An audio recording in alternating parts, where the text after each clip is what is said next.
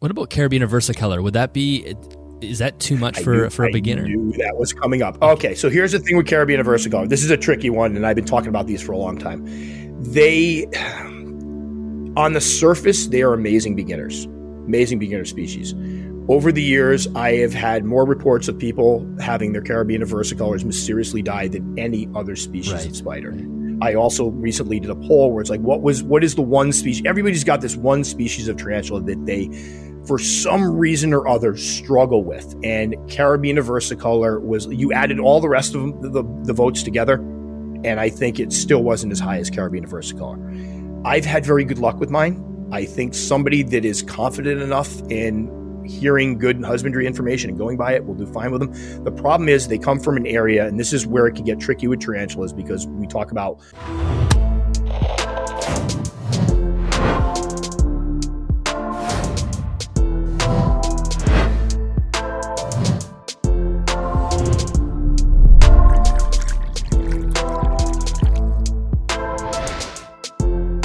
Welcome back to the Animals at Home podcast. My name is Dylan Perrin, and thank you so much for tuning in today. Now, today is a very interesting and special episode of the podcast.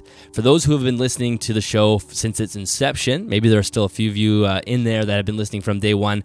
In November of 2019, I had Tom Moran on of Tom's Big Spiders. It's actually a listener-recommended guest. We had a fantastic chat just discussing the tarantula hobby and how he got into it and whatnot. Now, at the end of that podcast, Tom said to me, if you ever find yourself interested in tarantulas and want to get into them, because at the time I was still pretty terrified and kind of grossed out by them, he said, contact me and then we'll record an episode.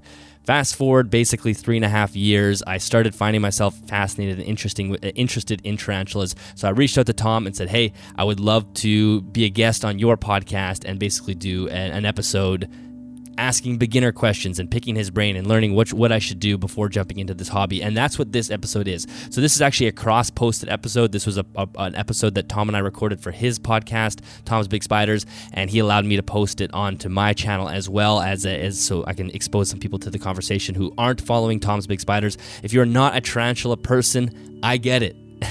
I was there. I get how kind of creepy and disgusting and scary they can be, but I tell you, if you watch Tom's content, if you listen to his podcast, you will become interested, and you may even find yourself interested in keeping them. I mean, people can say that about snakes, right? I will never keep snakes, and now they keep snakes, and so it's the same sort of thing, and that's kind of what I found myself with tarantulas. I don't currently own any tarantulas, although I'm getting very close, and this episode has, a giant leap forward into jumping into that hobby, so it will not be long until I have a couple of slings in this room. I know that for a fact. Now, a couple of things. If you're watching on YouTube, this is a conversation. This is a classic podcast. Tom and I didn't record an actual video, but I did sprinkle in quite a lot of B-roll that Tom was super kind enough to let me use from his channel. So I kind of scoured through his channel, and anytime we talked about particular species, I tried to place that in the episode. So there's something for you to look at. For those who are listening, you won't miss out on any of that because it is recorded as an audio podcast. So I want to say a huge thanks to Tom for having me on his podcast. A huge thanks to allowing me to go through his channel and finding B-roll. And I want everyone to go check out his podcast because, like I said, if you're somebody who's even thinking about maybe wanting to get into tarantula keeping, his podcast is an incredible resource. It actually really allowed me to see some areas that I could probably do better on my podcast, some more instructional content, more content that allows people to know what to do when they're getting into the hobby. And I think that his podcast has done an amazing job. And it's funny because his feedback to me is, how do you do so many interviews? And my feedback to him is, how do you do so many solo episodes? His entire podcast is basically just him and being able to, share information, which is pretty incredible. So I really love this conversation. Again, it's a little bit, the tables are a little bit turned because I'm kind of being the one that's interviewed, but at the same time, I'm also asking Tom a lot of questions, so it does kind of fall back into the normal me being the host in a way, so it's an interesting dynamic that way. I do really hope you guys enjoy this episode. If you're looking for more information on this episode or any other, make sure you head to animalsathome.network.com. Thank you so much to Custom Reptile Habitats for sponsoring this podcast. You can find links to them in the show notes or the YouTube description. If you would like to join us over at Patreon, you can do that at patreon.com/animalsathome. If you enjoyed the episode, make sure you share it on social media. Make sure you go give Tom's channel a follow as well, and on Instagram and the podcast. That would be a huge help or huge gratitude from my end, because I want to bring some of my listeners to his show and vice versa. Let's jump into the episode. Remember, Tom's the host, but I'm being interviewed. but also I'm also asking questions, so it's kind of an inception podcast. Enjoy. All right, so I'm here with Dylan from the podcast and YouTube channel Animals at Home. Welcome, Dylan. Thank you so much. I'm very, very excited to be here, Tom. Thank you for having me. And we've already been chatting a little bit, just kind of breaking the ice before we started talking. We were talking about the fact that the last time Dylan and I met up was a while ago, back in 2000, end of 2019. And at that time, I was on Dylan's podcast. I was incredibly nervous. I can't even explain how nervous I was to go on that. So it's weird to be in this position now. But at the end of that podcast, we had chatted a bit after we had, stopped the actual recording. And we had mentioned the fact that if you ever got a tarantula, I would love to have you come on the show so we could talk a bit about that and get a different perspective. And a few months ago, Dylan actually shot me an email and said, "Hey, I'm thinking about getting one. I'm ready." And I can't even tell you how ecstatic I was. And it was a classy thing. And Dylan, I got to tell you, it's super classy because a lot of times in these industries, whether it be YouTube or podcasts, people will make promises and stuff, and then it just goes off. Years go by, nothing ever comes of it. So the fact that you reached back out was huge. So thank you for that, because I am super stoked to do this one. Yeah, no, I'm very excited, and it was always in the back of my head. And it's funny when you talk about nerves. Those we were just saying, 2019, that 3 years went by insanely fast, almost 4 years now. And it was very early on both of our podcasting days. And for those that don't know, Animals at Home is more of a sort of herpetoculture podcast, reptile and amphibian keeping. And we talk a lot about the ethics of keeping and how to do better by the animal, increase welfare and whatnot. But the same as you have, Tom, I have listeners that reach out and say, "Oh, can you have this person on, this person on?" And someone said, "Hey, have you heard of Tom's Big Spiders? He has his own podcast." And I thought, oh, I would love to have it, because I love crossing into other hobbies as well, yes.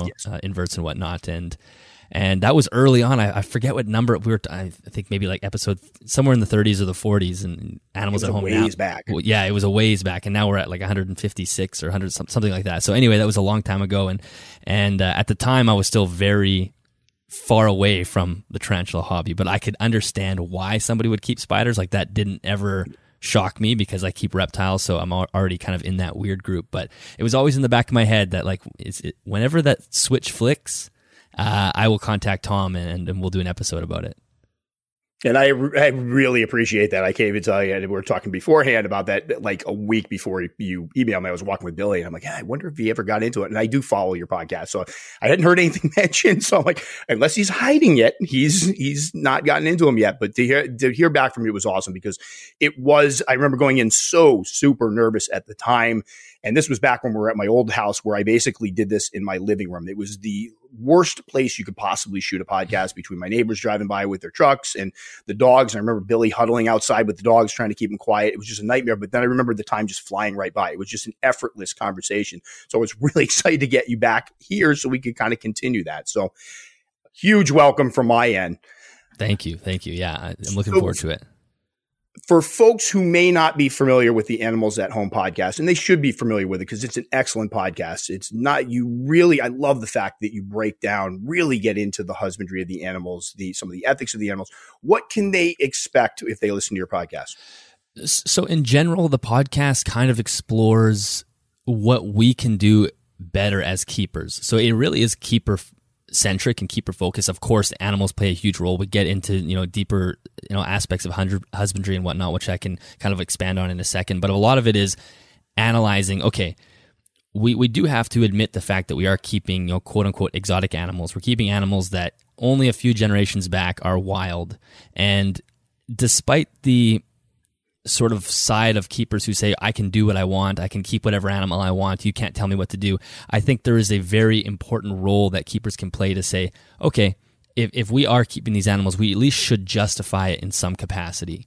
And the way I think you can justify it is making sure that you increase the welfare of the animals that you're keeping. So understanding the natural habitat that they come from, making sure that there is a high level of enrichment in the enclosures, and things like lighting is something that we talk about a lot on the podcast, expanding into the different segments of the lighting spectrum and understanding how that impacts the animal's physiology and why it is so important that animals have a photo period and access to UV and infrared light and whatnot.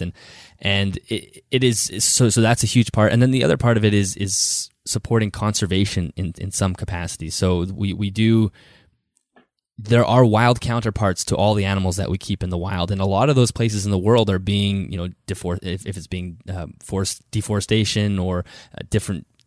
Sometimes it's man-made, sometimes it's climate issues in those areas, and I think we want to do our best to support the wild as best we can, because it's not a mystery to anybody that a lot of our animals, there's a wild caught industry, and we want to support captive breeding so we're not constantly pulling from the wild. And if we can use the animals that are already in captivity to help the animals that are in the wild, I think that's a good way to close that ethical loop. So a lot of it is just discussing that. What can we do better as keepers? How can we approach the community and say, hey, actually reptile keeping or even invert keeping is a positive for our society in so many different ways. It's not just that I'm keeping snakes because I like snakes. Of course, that's a part of it. But I keep snakes. I also participate in conservation. I also have a really deep understanding of the natural habitat that these animals come from, and I'm able to replicate that in my home. We can use these animals as a place for education to teach people how important nature is, give them that contact with wildlife without having to go to the rainforest. Not everybody gets a chance to go to the rainforest.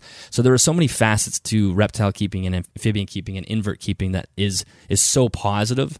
But if we just focus on, the classic thing that I talk about all the time, that is morph breeding in reptile keeping, and it's kind of got out of hand lately.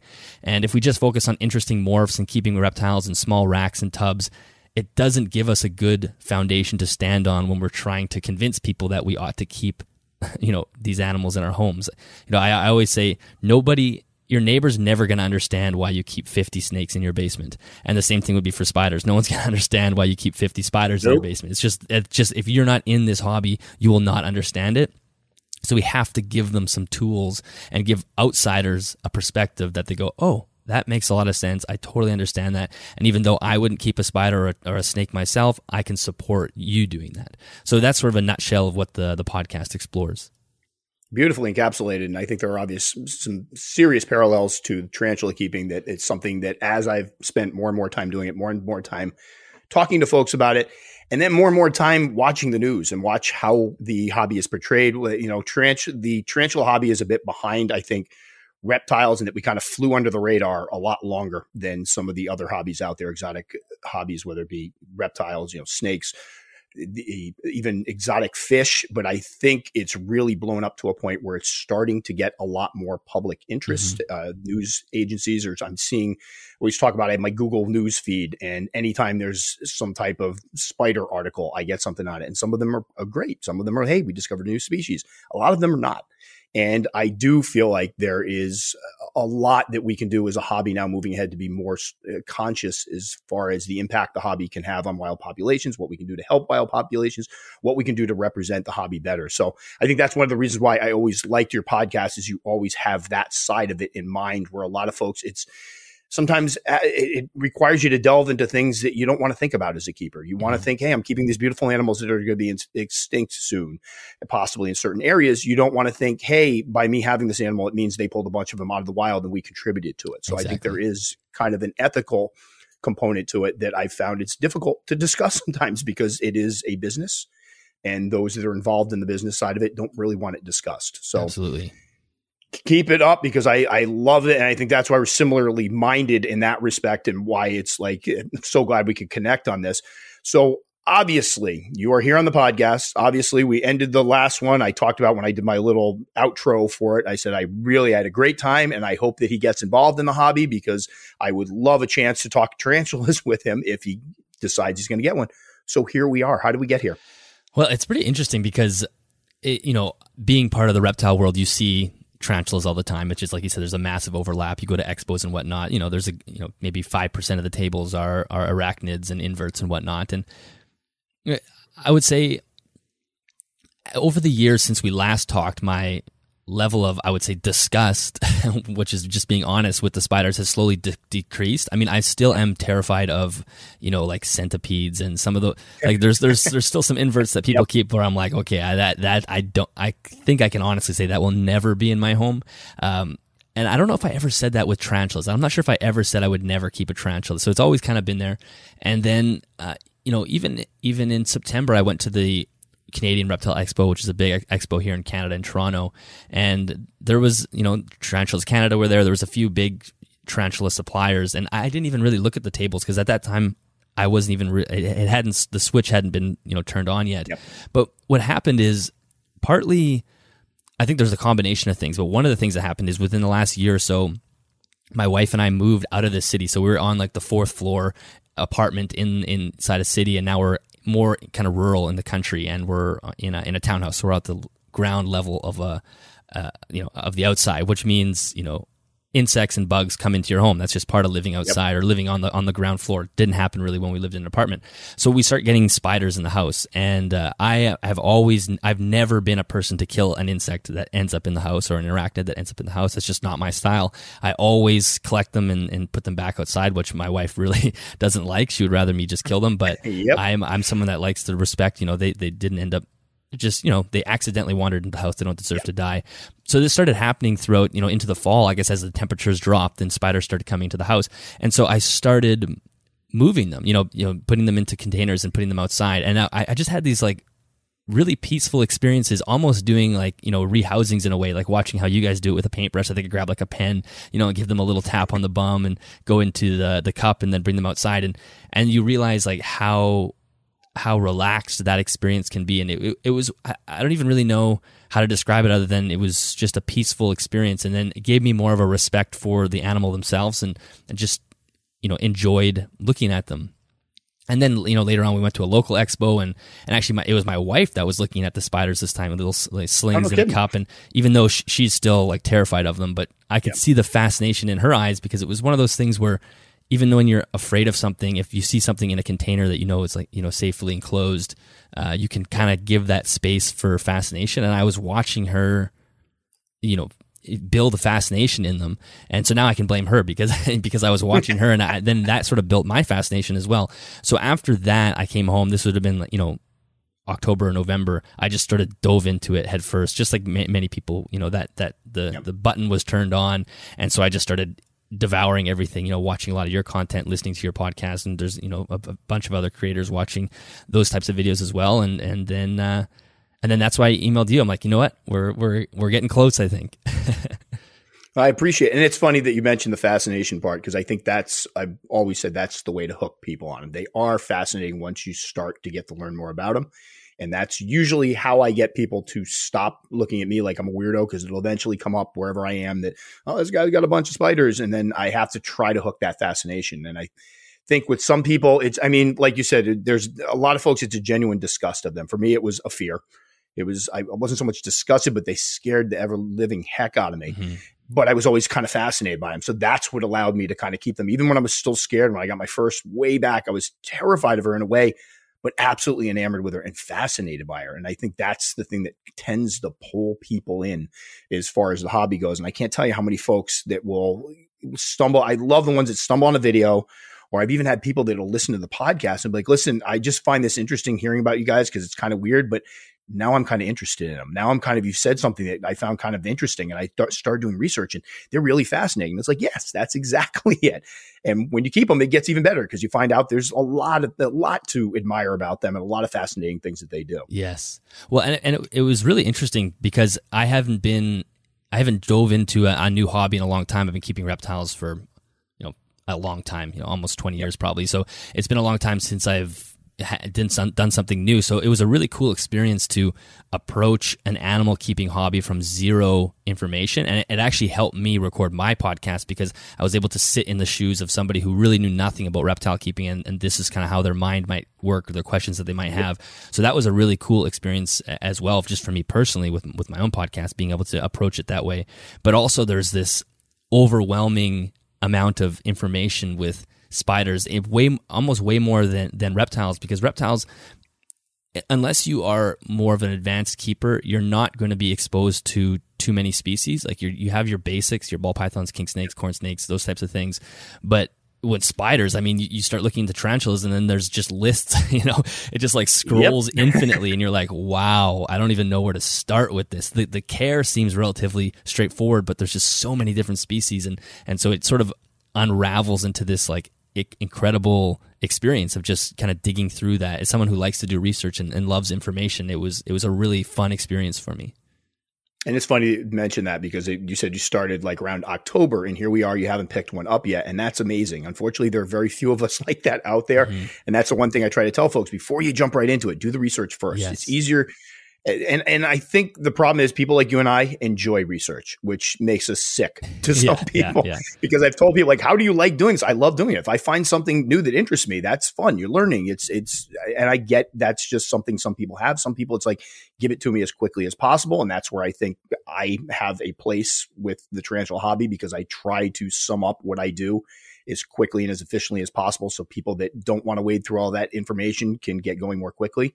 But I do think that's one of the biggest things I encourage folks. They're like, I'm kind of looking, take your time. Yes. There's so many spiders out there, so much to learn, so many things that will just make it easier for you if you know about it ahead of time and have it in the back of your mind. Whether your experience is very important, and I do feel like working with them you do have to actually work with them to get certain amounts of experience, but knowing some of the things ahead of time really help. And I've heard from folks who have been like, listen, I researched for a year and I'm all freaked out, and I've had these guys now for several months, and this is really easy. And it's like, good, congratulations. It is easy. And it's because you did all the research ahead of time. Yeah.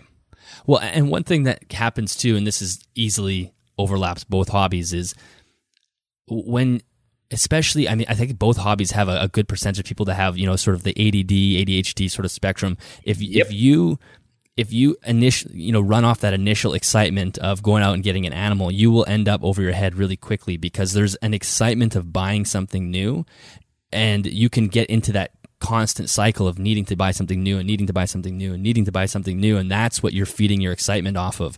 And so you almost need to go through that crest of, okay, it's super exciting. Like, you're looking at tarantulas every single second of every single day. That might only last for like a month or so, and then it'll come down, and then maybe only a couple hours a week you're looking into them. And then you're at a more sort of stable position to make a decision, because then you've gone through that overexcited, like, dopamine rush of wanting to get a new pet, and now you can go, okay, now I can be more logical about this. Seriously, what do I actually want? What do I have space for? What do I have money for? You're not just jumping into, because you could easily, I mean, especially with tarantulas, it's even worse than reptiles. You could end up with 20 tarantulas in your first month of doing research very easily, and it would take up a small section of your desk. Yeah, and I think you nailed it perfectly as far as that. That's it. All of a sudden, yep, here we go. We're buying them up. This feels great. And then unfortunately, we get some folks that if they buy them up and don't do the research, they get tired of it quickly. And you get the folks, it's a year in, they got 50 of them, and they're trying to sell them off because they've gotten bored of the hobby, which is kind of a shame. Yes. Yeah. So it's better to start slow, start with one or two. Definitely. And kind of go from there. And really try to hold. I mean, it's one of the things I've done whole podcasts on this, the fact that it is super addictive. It tends to attract folks with a more addictive. We talk about the collector gene, yes. Folks that like to collect things. And I, shared my experiences even as a child, loved collecting things, whether it be stickers, cards, comic books, action figures. I still collect things other than Transformers. So I think other than spiders, I got a huge Transformer collection. I'm like geek. And this appeals somewhat to that because there's a lot to learn about them. And then there's so many of them out there that you can get. Yes.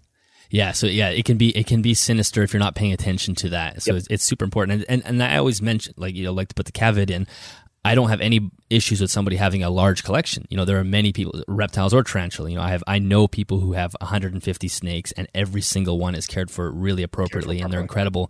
But most people aren't capable of that, and most people end up in a position where, like you said, after a couple of years, it's too much, and they gotta dump it. So you have to be very slow and know that there's different parts of your, like, that collector gene is going to be coming on full tilt, and you got to wait for it to calm down and simmer before you jump into it. And when you do jump into it and you start, subscribing to different dealers, and they send out their newsletters and they have their deals, it makes it so difficult. There's times where I just won't even open emails if I see one from a dealer, because it's like, I'm at a point right now where I'm at where I need to be at. I've got the ones I can, the total number I've got right now, I can care for properly the way I'd like to. And I know that. So I can't afford to be looking at new spiders right now. But it's tough sometimes because they're out there. You're going to keep getting those emails, 35% off if you spend $300. Like, oh, that's awesome. I can get like 10 of them. And Next thing you know it, you've got a collection that is no longer fun. It's a chore. And I have heard from folks that unfortunately they're like, you know what? I don't know what to do. I realized the other day that I'd have a bad day at work and I'd go up to my tarantula room and I'd work with my spiders. And it was like, it helped me relieve stress. I felt comfortable. I felt calm. And now I'm dreading it because there's too many. It's taking up too much of my free time. And that's where it becomes a problem. Well, and even in the tarantula world, this is something that does not happen on the reptile side is freebies. Like when I first was exposed to freebies, I didn't even understand the concept. I'm like, I don't get, what does that mean, freebies? I'm like, oh, they're going to send you a free spider with this order. Like, oh my God, that's how collections can probably get out of control. And it's like, you buy 3, you get a free one. Why not get 3? And so you can have 4. It can be tricky. And I know for a fact people like to get freebies. Will order 3 in one order, get the freebie, try to order more on another order to get another freebie. It's funny you mentioned that too, because I kept snakes and you never got freebies like you said. And I remember the first time I went to order, they're like, oh, you can get a freebie. I'm like, no, thank you. Yeah. Like, really? You can have anything? I'm like, no, I've just researched this thing to death. I have no idea what that freebie is. You can keep it. So that is one, and that can get people in trouble too, because they'll often send people freebies that they don't feel like they're ready for. And then you get a whole nother level of stress. And I get the panicked emails. Hey, Tom, I just got my second spider and the freebie was a P. murinus or OBT. What do I do? Yeah. Then you end up trying to talk them down. Like, you can do this. You can do this. So obviously you've done some research. It's been several months. You're starting to get an idea of what's out there, what's available, what, appearance wise, behavior wise, what characteristics are you looking for in your first tarantula? Well, I think the first question I would have for you is because I'm still uneasy with them. For me, and this is what I do with my snakes as well. I have boas, and at the time I was not comfortable with a large snake. So I have bought a neonate, a little, 50-gram snake, and it's been able to grow with me. And now I'm comfortable handling these large snakes. So with spiders, I feel like I need to start with a sling because I need to start with something small. I don't think I can start with a full-grown adult. That's just too much. But is that too difficult? Like, is that not recommended because of how sensitive slings can be, or what's your perspective there? It's all, and I always says it's what you feel comfortable with. Having a background in exotics, I did a podcast ways back because people were like, keeping snakes has nothing to do with keeping tarantulas. You gain nothing from it. Keeping reptiles has nothing to do with keeping tarantulas. So you'll gain nothing from it. I totally disagree. There is something about there are huge differences between exotic pets and your furry mammals, your cats, your dogs, your hamsters, your ferrets, a lot of different things that I do think prepare you for keeping tarantulas. I found that I was able to slide into the hobby very, very quickly and feel comfortable, even with an animal that I wasn't completely comfortable with because of some of my past experience. And some can work against you, and we can talk about that a little later. But slings, the big thing with slings is they're tiny. Depending on when you start with, say, a beginner species sling, those are usually the ones that take forever to grow. So I would say that's the biggest issue I find with slings is when you have something, if you pick up some of the other, the large tropical species, the Theraphosa or the Goliath bird eater, for example, that sling starts off at 1.5 inches right off the bat. With proper care, within a year, you're talking about a 5 or 6 inch spider. So it's out of that fragile sling stage very quickly. And that makes people feel a little more confident when they see the thing putting on size quickly. The beginner species are usually much slower growing species. So you're talking about Brachypelma species, Faunopelma species, Grammostola species. Those are your red knees, your red legs, your Chaco golden knees, some of my favorite spiders. But if you pick up a teeny, they're so tiny when they start off, it can give people fits. And B, we joke with some of these species, they molt and they almost seem smaller after they molt. It's like a running joke. Like mine was a 1/2 inch, it molted, and now it's a 1/4 inch. They don't seem to grow for that first year. Now, somebody who already has patience and already has some experience with keeping other animals usually doesn't have a very difficult time with it because you have the wherewithal to recognize, all right, this is just it's going to be a long process. What ends up happening with some people is they buy the beginner species as slings. They get bored and they immediately start picking up new ones because there's not much to do there. Right. So I would think with your background, you could definitely start off with a sling. It's just recognizing that it could be like some of the beginner, if you're looking at the true beginner species, there's a couple we can talk about that I think would be great for you. But the actual beginner species that I usually recommend to younger kids, because when I'm thinking beginner species, I'm thinking of something that a 10 or 12-year-old young boy or young girl may be getting for the first time. Mm-hmm.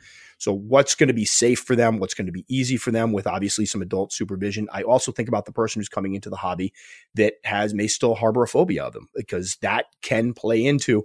I've had folks tell me that they picked up a full size tarantula, an adult tarantula for their first, and felt okay about it. And then they picked up a sling, and because of their fear of tarantulas, they were actually more scared of the sling or spiders. They were more scared of the sling than the actual full grown adult.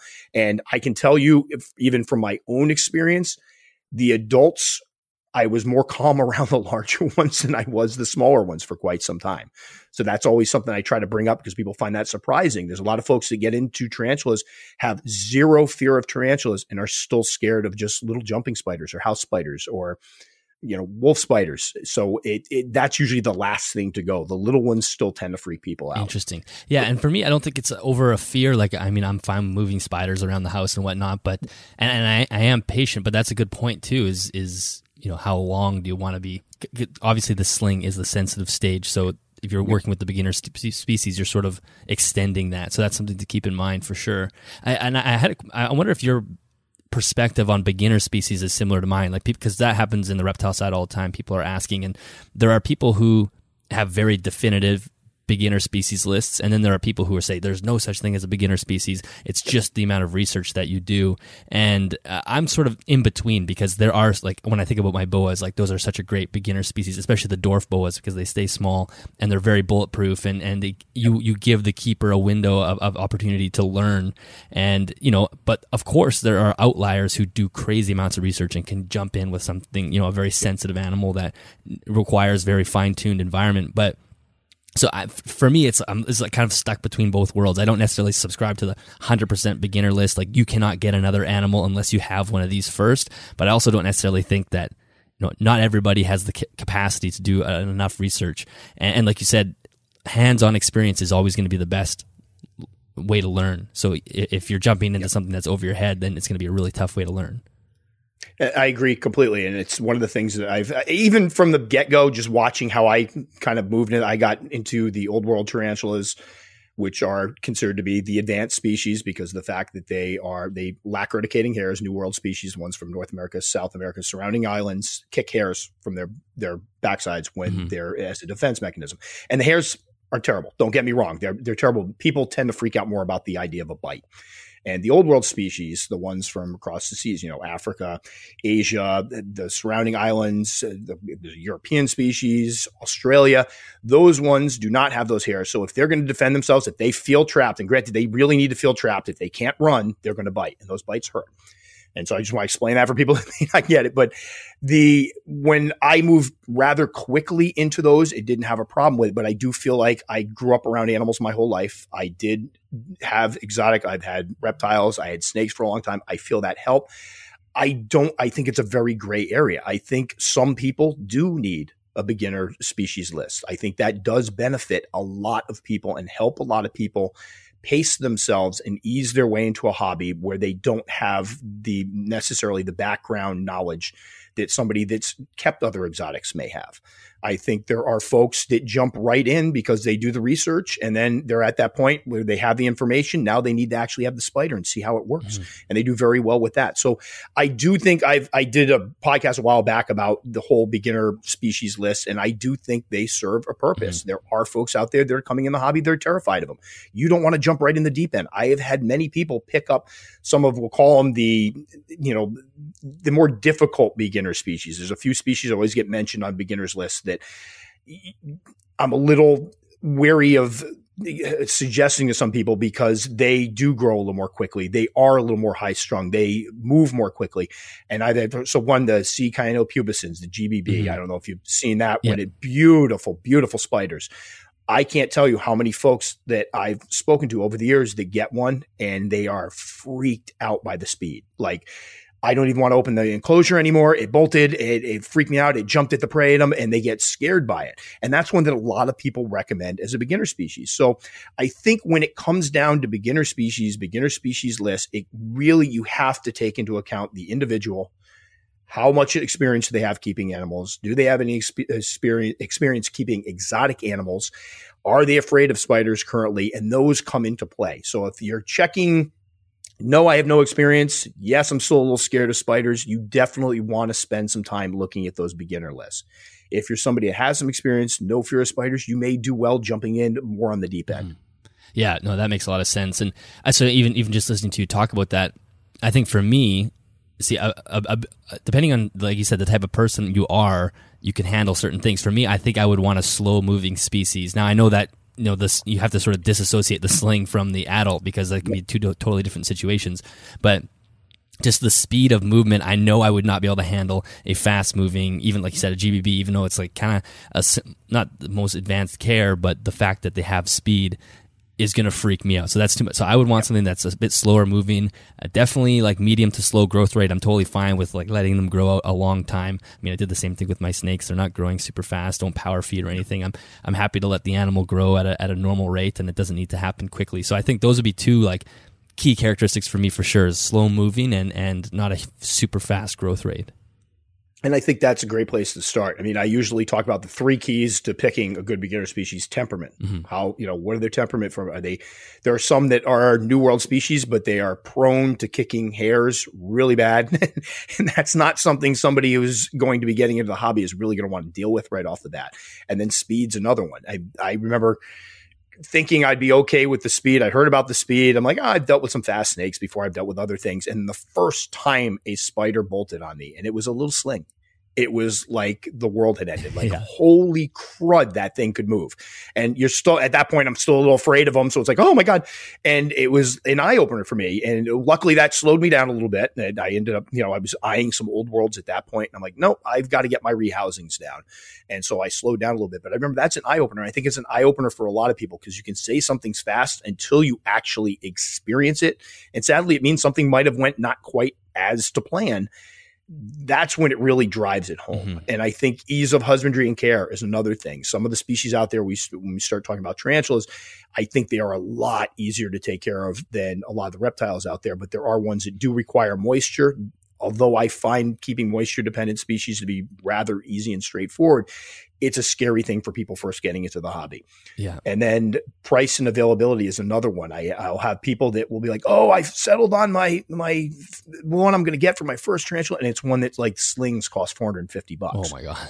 That's going to be a turnoff, because this is your first spider. Granted, we want to make sure we do our research, we give it the best of care, but nothing turns people off to a hobby quicker than spending hundreds of dollars for a tiny little spider and then having it die on them. I've had so many folks that'll be like, you know what? I tried it. I failed. I'm out of the hobby now. I can't. I was out of $250. And it's like, you want to start with something that's a little less expensive. Yeah, that makes sense. Well, and it's funny listening to you talk about the speed, as an aspect of beginner species. And that's something I've experienced with my snakes. Is I started with boas, and they're very slow. They're not very visual. They kind of, a lot of heat sensing as far as they're concerned. They're not going to jump out at you. And then I've had them for years. And then recently I picked up a small Japanese rat snake, and I'm just amazed at how quickly this little thing is. He's just so fast, and he's very visual. He'll see you. He'll scoot across his enclosure.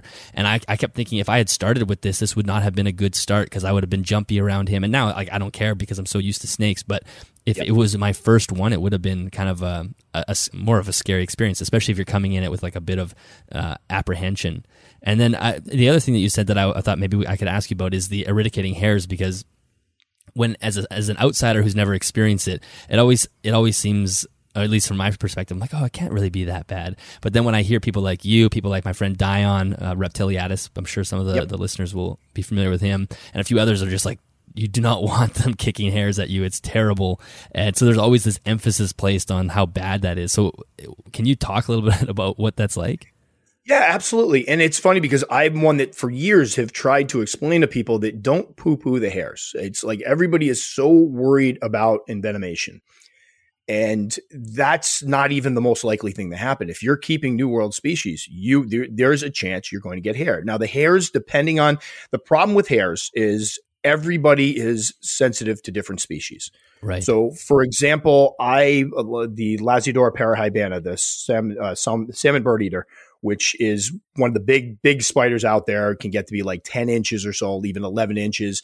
A lot of people get them because they're fairly beginner friendly to folks who want larger spiders. I got haired by one of those once. It was pretty awful. I had blisters all over my fingers. I had gotten some in my eye. My eye looked like it was just bleeding. Oh my God. It was nasty. And again, not the most horrific thing that's ever happened to me, but it was a wake up call that, I really don't want this to happen again. I've spoken to other folks that have been haired by them. They're like, it was no problem whatsoever. It was a slight itch. So that's where it gets tricky, is that you may find a species that absolutely tears you apart. I may have just slight itching like fiberglass does. If anybody's ever been in an attic where there's fiberglass insulation, I used to actually work on fiberglass boats. So I would come home with this stuff on me, and it's that burning, itching feeling. It's not very pleasant. Some of the beginner species, a lot of the beginner species, that's what you're going to feel. You're going to feel a little itching between your fingers, a little itching between your hand or on the backs of your hands or so, wherever the exposed skin is.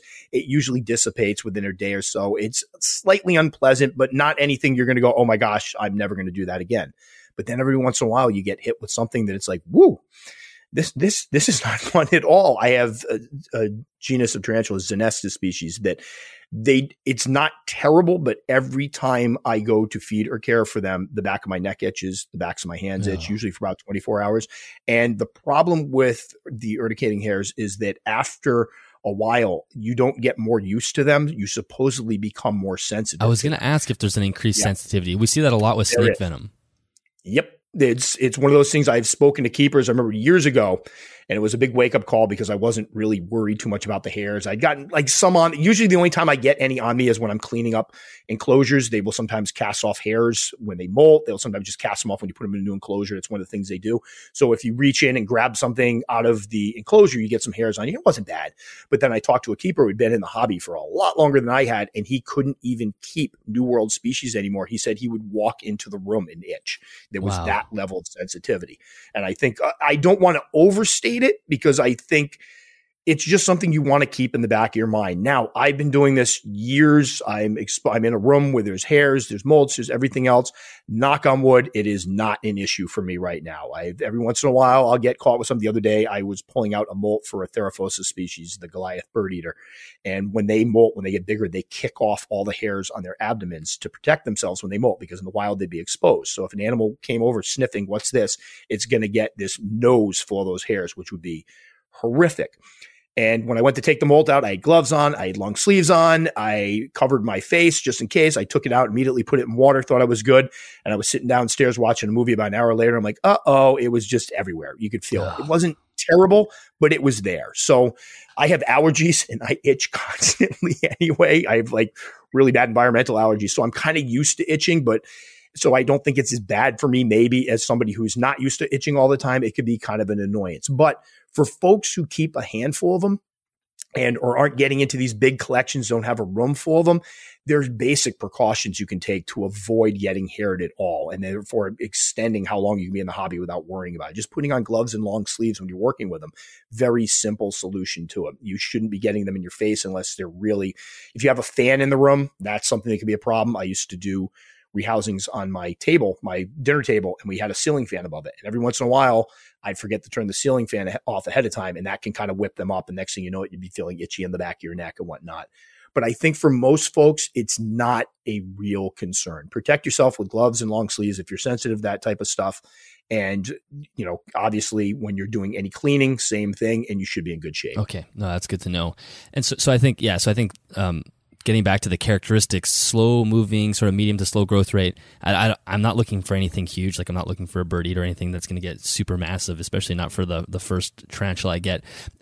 Another thing that I think maybe tarantula keepers can't appreciate if they've only kept tarantulas is there's a fascinating thing that happens when you keep tarantulas, and that's you get to watch them manipulate their environment and sort of act out these naturalistic behaviors, which is something that I talk about on the podcast all the time. Like we want to, if you've set up your enclosure properly, your animal will reward you with its fascinating natural behaviors. And that's what we want. We want to be able to sit back and look at an enclosure and watch an animal do what it would do had it been in the wild.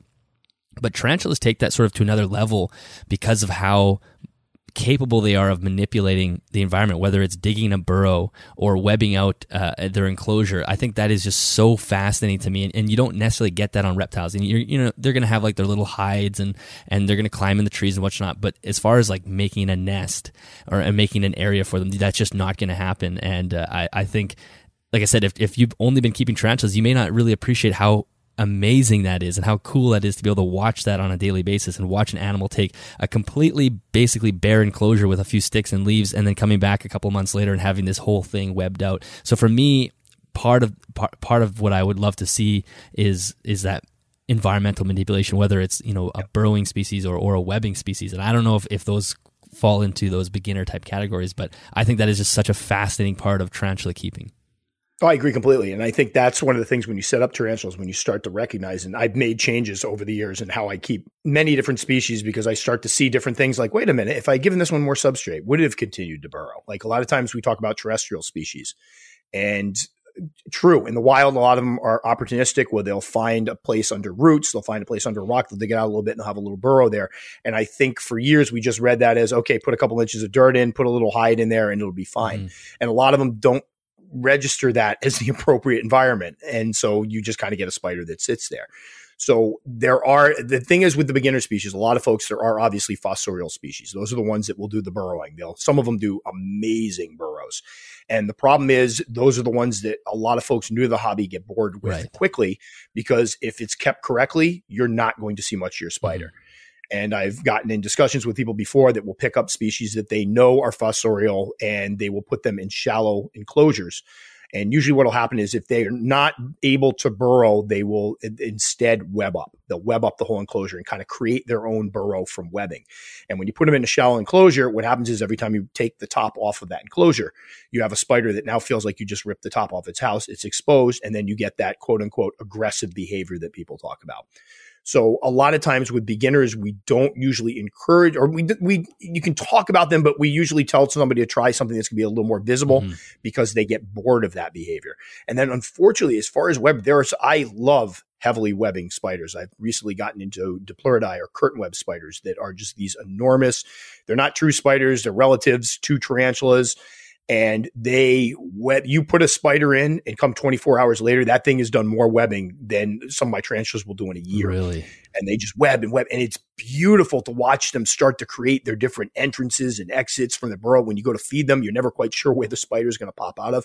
I love that kind of stuff. And unfortunately, there's only a handful of the quote unquote beginner species, the slower ones that do that much webbing. A lot of the ones that are considered beginner species, or a lot of the slower growing ones, the Aphonopelma, Brachypelma, Grammostola, they'll do a little bit of webbing. They're your quintessential, for lack of a better term, we call them pet rocks. Right. They're going to sit in the enclosure.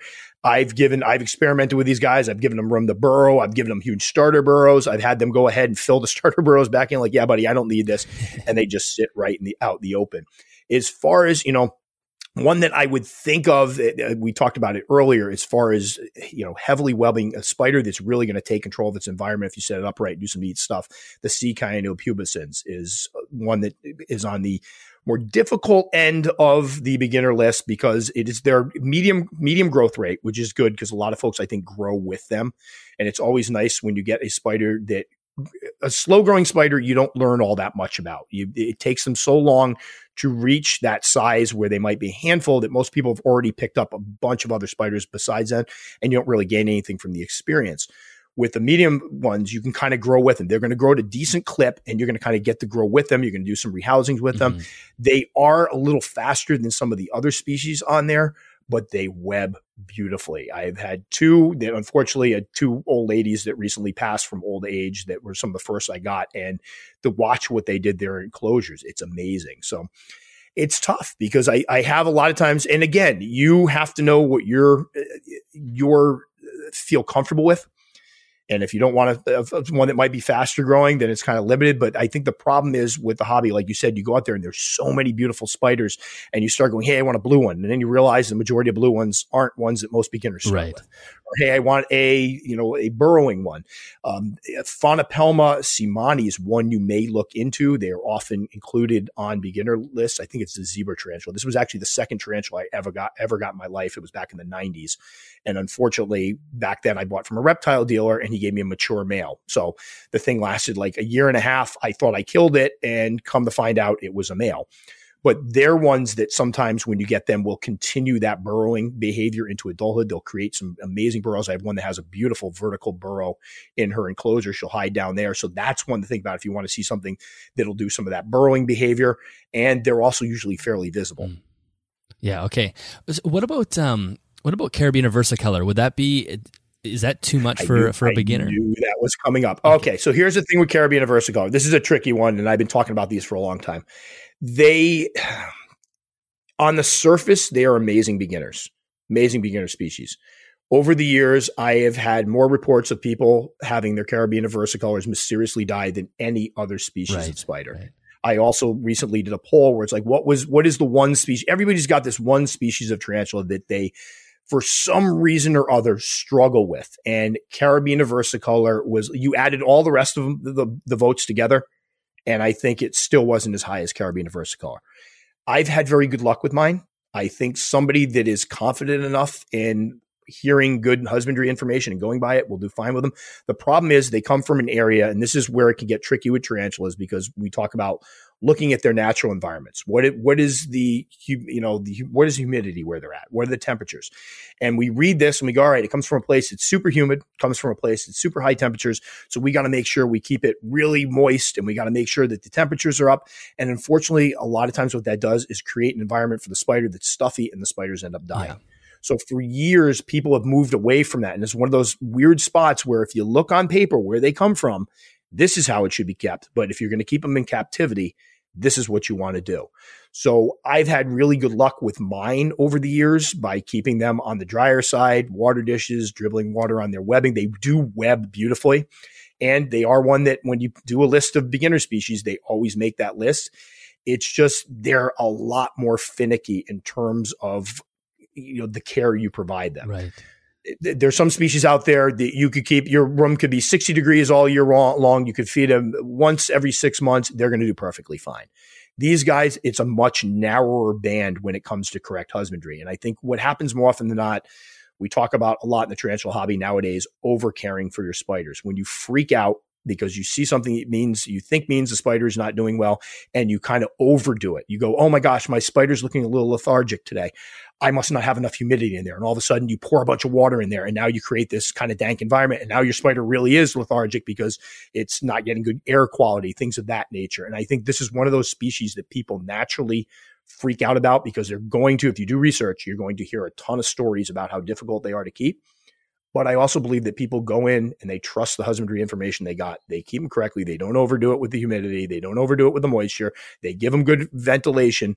You can do just fine with them. Yeah. Well, that's something that we see on the reptile side too, where people, to achieve a high level of humidity, they sacrifice ventilation, which is something that I always say don't do, because if you're sealing off the environment, that's not really a good way of achieving high humidity. Obviously, you're creating, like you said, a dank environment. You're creating a breeding ground for bacteria. So if you are needing humidity, you need to achieve a humid air while simultaneously providing the same amount of ventilation that you would on more more arid species. It's got to be the same amount of airflow.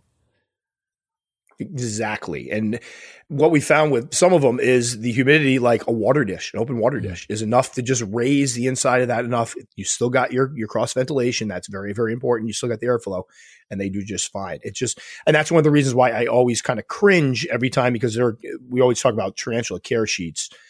People will come out and they'll read where the tarantula comes from. They'll go, this tarantula needs to be kept at 85 degrees. It needs to be kept at 85% humidity. Anybody that's trying to maintain those levels in their collection is probably going to end up with dead spiders, because it's very difficult to do. And we don't take into account the fact that in some places like Caribbean versicolor, there's breezes. They've people that have been where they are. There's breezes circulating that air at all times. So you should have probably a fan in your room moving air around.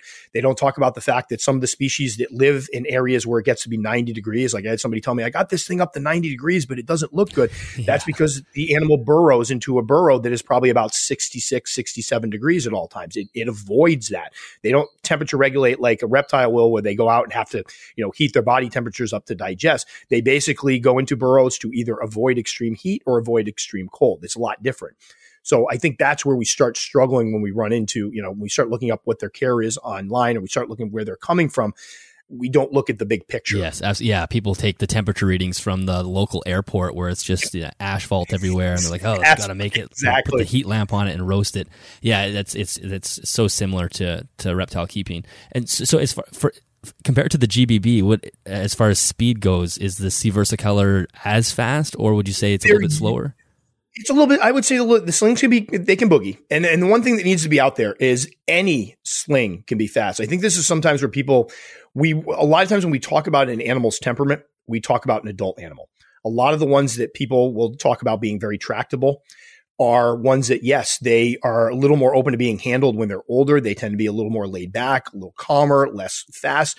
But a sling is going to be fast regardless of the species. So that's always got to be in the back of your mind. Slings can boogie. I've had little teeny slings of Rocky Pump, the Mexican red knee, that will really fly on you. It's not, they've got spider speed. They don't go very far usually, and then they stop. But that's something that always needs to be out there, because I have people that will read, hey, this spider supposedly moves very slowly, but my spider just boogie. Yeah, all slings, juveniles even. That's some of the most skittish spiders you'll find are ones that are in the juvenile stage, because that's when if they're in the wild, they're much more visible. They're larger. They're going to be hunting more actively out in the open. And if something's flying over them or coming near them, it's usually going to be a predator. And their first line of defense is to get out of there as quickly as possible. So that's where you're going to see a lot of your species start to kick hairs. I've had species that start off the slings. They're totally laid back. And then they hit that juvenile stage and holy geez. And then they hit the young adult stage and they're fine. So that's always something that needs to be kept in the back of your mind. But as far as versicolor slings, I've had versicolors. The slings are usually, once they start webbing up, they're pretty stationary. They will web themselves little areas and they usually stay right in those areas. As adults, they're usually fairly calm. My female that I had that just passed, again, another older spider, that's when I bred and produced slings from, she was a little wacky. I never had any issues with her. She would sit in her enclosure. I dropped crickets in. She was fine, but definitely not a spider I'd want to hold. And again, if you allow them, if you set up their enclosures right, you give them a lot of places to web to, fake foliage, real foliage even, they're going to web up. They're going to retreat to that webbing rather than bolt. So you shouldn't have a problem with them. Okay. And one other thing that I should have mentioned at the very beginning, and this is something that you taught me last time we spoke back in 2019, which is probably one of the only things that really started to lead me down this path, was I am not interested in holding tarantulas at all, really. Maybe one day that would change, but not at all. And I remember you telling me that last time when I had you on. You're like, no, you don't have to hold. There's actually no point in your keeping of a tarantula that you will be required to hold it unless, even if something goes wrong, you're using catch cups and whatnot. And that was such a relief to me. And so for the listeners, I'm not looking for somebody that, a tarantula to sit on my shoulder. I don't even really hold my snakes that much. I pull them out to do maintenance and stuff, but I'm not somebody that likes to interact with things physically in that way. I love to watch, and definitely that'll be the same for tarantulas. And I'm glad you brought that up too, because again, I put it out there because a lot of times, and that's one of the reasons, going back to the whole beginner list question, a lot of folks that come into the hobby as beginners think that they have to handle. They think it's part of the hobby, right? And it's not. And then some of them find out it's not, and they still want to do it. And I don't get into either side. I personally don't handle. I've handled. I've had situations where a spider's crawled out into my hand. I never put it on like my YouTube videos or anything because I'm not trying to promote it. And anytime you handle, you're at risk and the spider's at risk. There's no ifs, ands, or buts about it. People be like, oh, this one's super, super docile. I've had people that have super docile tarantulas. They molt and suddenly their personalities change. It's not like a dog where once it's tamed down, it's going to be your best friend for life. It's going to be, you could have a spider that for a couple of years is the most gentle thing you've ever had. And then it molts and for some reason a switch flips and it's not able to be handled anymore. So that's always got to be in the back of your mind. Again, I get why people do it. I don't chastise people that do it. If people ask me, how do you handle? I say there's people out there that will show you the correct way to do it. It's not something I do, but I do have to, with working with so many beginners, keep that in the back of my mind that's an actual thing that people expect to do. A lot of them come into it wanting to do it. We've talked about people that, for me, the first one I ever handled was huge because that was, for me, that was the spot where I was no longer scared of spiders. I could recognize it was amazing. And it was like an experience that I wouldn't take back for the world, but as much as it was done safely, God forbid that spider had bit me or something, who knows what would happen. So that's always got to be in the back of your mind. Yeah, exactly. So I have three other species that maybe I'll mention that were also kind of in my running, and you can let me know what you think. So the first, I mean, we've already kind of mentioned Brachypelma, but I do love Brachypelma smithi. I think that's such a cool looking spider and hobby staple. Yeah, yep. And it's funny because it is sort of a hobby staple, and when if you Google tarantula, that's probably the species that's going to come up. And I think sometimes it's kind of like the corn snake in the reptile world. You realize they become so mundane because you see them all the time. You actually forget how beautiful it is to have a red rat snake. Like, that is amazing, and you sort of kind of become overexposed to it and then not see the beauty in it. So when I look at a Brachypelma smithi, I'm like, wow, that's an amazing animal. Obviously, you were dealing with slow growth rate there. And another one that I was going to ask you about too is A. geniculata. I know that's a larger species, but that's a pretty interesting one. And then the third one was, I think it's Nandu. Is it chromatus? Chromatus. Yep. Yeah, maybe I'll just let you run on those. I'm taking notes now because I know I'm going to forget. But what's funny, let's start with A. geniculata. Hearing you talk at the beginning, I had actually taken a note, A. geniculata ? That would be one of the spiders that I would recommend to somebody who has some, has worked with exotics before, doesn't have a fear of spiders, wants a beautiful spider that isn't going to get overly huge. I don't know what you read about them. A lot of folks say they get super, super big. 6 inches, 7 inches around that area, which is a big spider, don't get me wrong, but not much bigger than some of the other beginner species they have out there. Awesome eaters, great growth rate, but if you choose a less aggressive feeding schedule, like if you're feeding yours every 2 weeks, you can easily get slower growth and kind of grow with the spider, and just bulletproof as far as husbandry is concerned. They're very, very easy to care for. And it's funny story, the first time I did a beginner species list on YouTube, I left, and I did one for my website, I left the species off because I had kept them. I had talked to people. They were kind of spooked by the fact that they get big. They can get big quickly, especially what'll happen is a lot of people that just start keeping tarantulas, they feed very aggressively. Yeah. So you're going to get a spider that grows very, very quickly because they're feeding it every 2 or 3 days because they just enjoy it. Part of the fun of tarantulas is watching them eat and hunt. So I kept it off because they can be a little bit, folks would talk about them being aggressive, defensive. I think the thing is they just have amazing feeding responses. I have a big female that will just sit there looking beautiful. I open the enclosure. She may move a couple steps, but then she just kind of sits there. And then you drop a prey at them in, and holy geez. So I would definitely say that's a great one to start with for somebody who is, wants one that isn't going to grow too quickly, who has some experience, who doesn't have a fear of them, who can respect the fact that a animal with a good feeding response isn't necessarily a defensive or an aggressive animal. And a beautiful species too. Gorgeous. Absolutely. And it's funny because I had one years ago. We actually talked about one of the species I brought up on when you interviewed me was I believe it was a Brocklehursti, Acanthoscuria Brocklehursti, which was sold in the hobby for a while. And I had one, and it turned out the Brocklehursti was just a different color variation of the A. geniculata. We were selling something in the hobby that wasn't the right species. So it ended up, I just had an A. geniculata, and I love that spider. It grew decently fast. It was a male. And even as a male, males can be obviously male spiders, their main job after maturing is to find a lady. So they can be very jumpy. They're the ones that are out traveling, trying to find the females. So they're predated on much more. They can be, very restless. This guy was just a dream. I sent him off to pair. Unfortunately, I don't think it worked, but he lived a very long life. Awesome spider. I have a female now that I got at a pet expo, I think in the summer, who is molted 2 times my care. She's probably about 5.5, 6 inches now. Gorgeous, gorgeous spider. One of those ones too, that if you want to experiment with an enclosure that has live plants in it, or really put something together really nice, they seem to be open to that. And then I have a sling that I got about a year ago that just molted. I'm looking at her now, and she's got to get a rehousing. She's about 3 inches or so.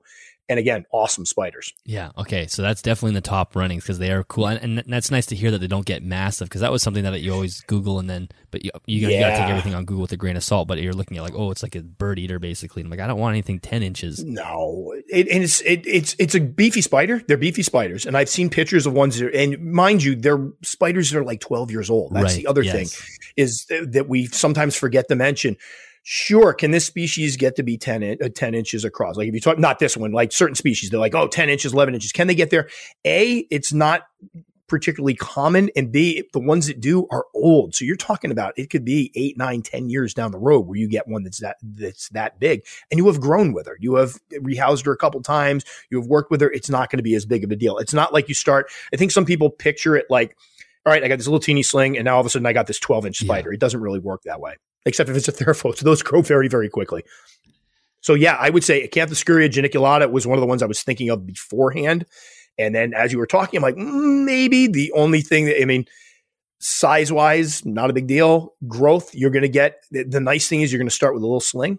And before you know it, it's going to start showing those colors, and they are stunning. Yeah. Yeah. And it's kind of nice to kind of quickly go through the sling stage, especially if you're kind of getting comfortable with it. And you know, and I could totally see how people would end up maybe overfeeding is the wrong term, but you know, feeding them to the point where they grow quite quickly. Where you know, I work with boas, so I'm working with animals that eat 8 times a year type thing, and they won't eat for 3 months during the winter. So I'm already used to like you said, not over caring for an animal. It's like just because you eat 3 times a day doesn't mean your spider needs to eat. Doesn't mean they need to. And I think part of it is a lot of folks that struggle with that aspect of it are ones that are just coming right at, they've never kept an exotic before. I kept snakes, so I knew that. Same thing. I did not overfeed my snakes. I was not trying to power feed them and get them to grow faster. So when I moved in the hobby, it was easy for me to realize that they don't need to be fed that much at all. Where you fall into the trap is you get some that are just so much fun to watch on. Right. Yes. That you're sitting there, you're feeding, you don't need to feed this one, but you know what? Darn it. I want to watch this one eat. And that's where people sometimes get into trouble. Even the ones that know that they don't need to eat that much is that it's like, look how many feeding videos there are. My most popular videos I put up a lot of times are a feeding video. Yeah. People love watching them eat and hunt. And that's where you get the situation where you get a spider that, it eats, and then you have a pre-molt period that's like 8 months long and you think your spider's broken because it's not molting. Right. Exactly. All right. So what you mentioned, Nandu chromatus. Yes. Yeah. That was a species that I only recently kind of come across. So I don't know a ton about it, but I just thought it looked quite nice. Very similar to the geniculata, almost the same sort of pattern. Same sort of pattern. It's got the nice bright red booty on it. It's more of the coloration of it. It's hard. It's almost like a bone white. There's something, I love black, white, gray spiders. Yeah. I think they're totally underappreciated in the hobby. This one, it's more of it like, I don't know how to, you have to see them in like grayish bone kind of color, like a little brownish tinge with that red, but they're gorgeous spiders. Another one that grows, I would say mine grew. I've raised 2 of them. Again, one of them was a male. Then I have my female now.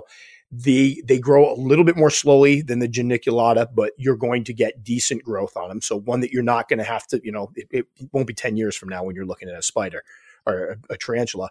They can be a little more skittish than geniculata. I found mine. I've had a couple of them, a little more skittish. The hairs on them I've heard are particularly nasty. I've never had an issue with mine. Mine is not, she's kicked hairs maybe twice. It wasn't a big deal. So I wouldn't think that's a big concern. And I found that mine do a little more burrowing. Mine enjoyed having a burrow. Mine burrowed as a sling. As a juvenile, she burrowed. As an adult, I put her into an enclosure that had several inches of substrate, kind of gave her a starter burrow. She dug the whole thing out and she uses that. But right now I'm looking over at her and she's sitting right out in the open. So another spider, very similar to the geniculata, very similar in care, probably just a little more skittish than a geniculata. Okay. So that's a good option as well then. I love it. I told the story years ago. I fell in love with this spider very early on. And I found somebody that was selling their collection and they had a 6-inch female. And she sent pictures of her. It was just the most gorgeous spider I'd ever seen. And we were ordering around wintertime. So we shipped them out. I was asking the girl to wait till it got a little warmer. And she's like, oh, no, it's fine. I can ship them out. No problem. Well, she shipped the spiders out. Long story short, right after Christmas break, my kids' family are all around the dinner table. We pop open the box and she didn't put a heat pack in it. It had hit 20 degrees that night. So I unpackaged, I think, 6 dead tarantulas, including this beautiful 6-inch female. Wow. So it was awful. The kids are sitting there and we're pulling them out one at a time. And I'm like, all right, guys, you might want to step away. This is just sad. It was awful. And so for years, I wanted to get another one. I saw this female and it was just the most beautiful spider. So I finally picked up, I had a sling that turned out to be a male and I wanted a female. So I picked up another one that was like about 1.5 inches juvenile. And it was the craziest behavior I'd ever seen because I was feeding her and she seemed to be eating. And then I noticed there were little flies, little gnats around one of the enclosures. So I'm like, where are these gnats coming from? I don't understand this. So I'm checking. There's no boluses or anything. I open her enclosure. They seem to be coming from hers. They're everywhere. What is happening here? So I dig up. I see them coming around a corner. I dig up at the corner. She had been taking the crickets I had been giving her, eating their heads off, and then burying the bodies. Wow. It was the weirdest to date. I know it certainly endeared her to me, being a fan of horror movies and stuff. It's like this crazy woman is beheading these crickets and burying them. So it ended up, there was like 4 or 5 of them there. We took them out. And then after that, I started pre-killing, dropping them in front of her and watching her eat. And she, for some reason after that, she just never did it again. But since that point, I just had a certain affinity for it because it was just the craziest behavior ever. And now she's a big grown-up girl. Absolutely gorgeous spiders. One of my favorites. Okay, cool. Okay, that's another great option. And then, and what about Brachypelma? I know there's obviously several different species of Brachypelma, and one of the downsides is the slow growth rate, but they still seem like such a great option for a newbie.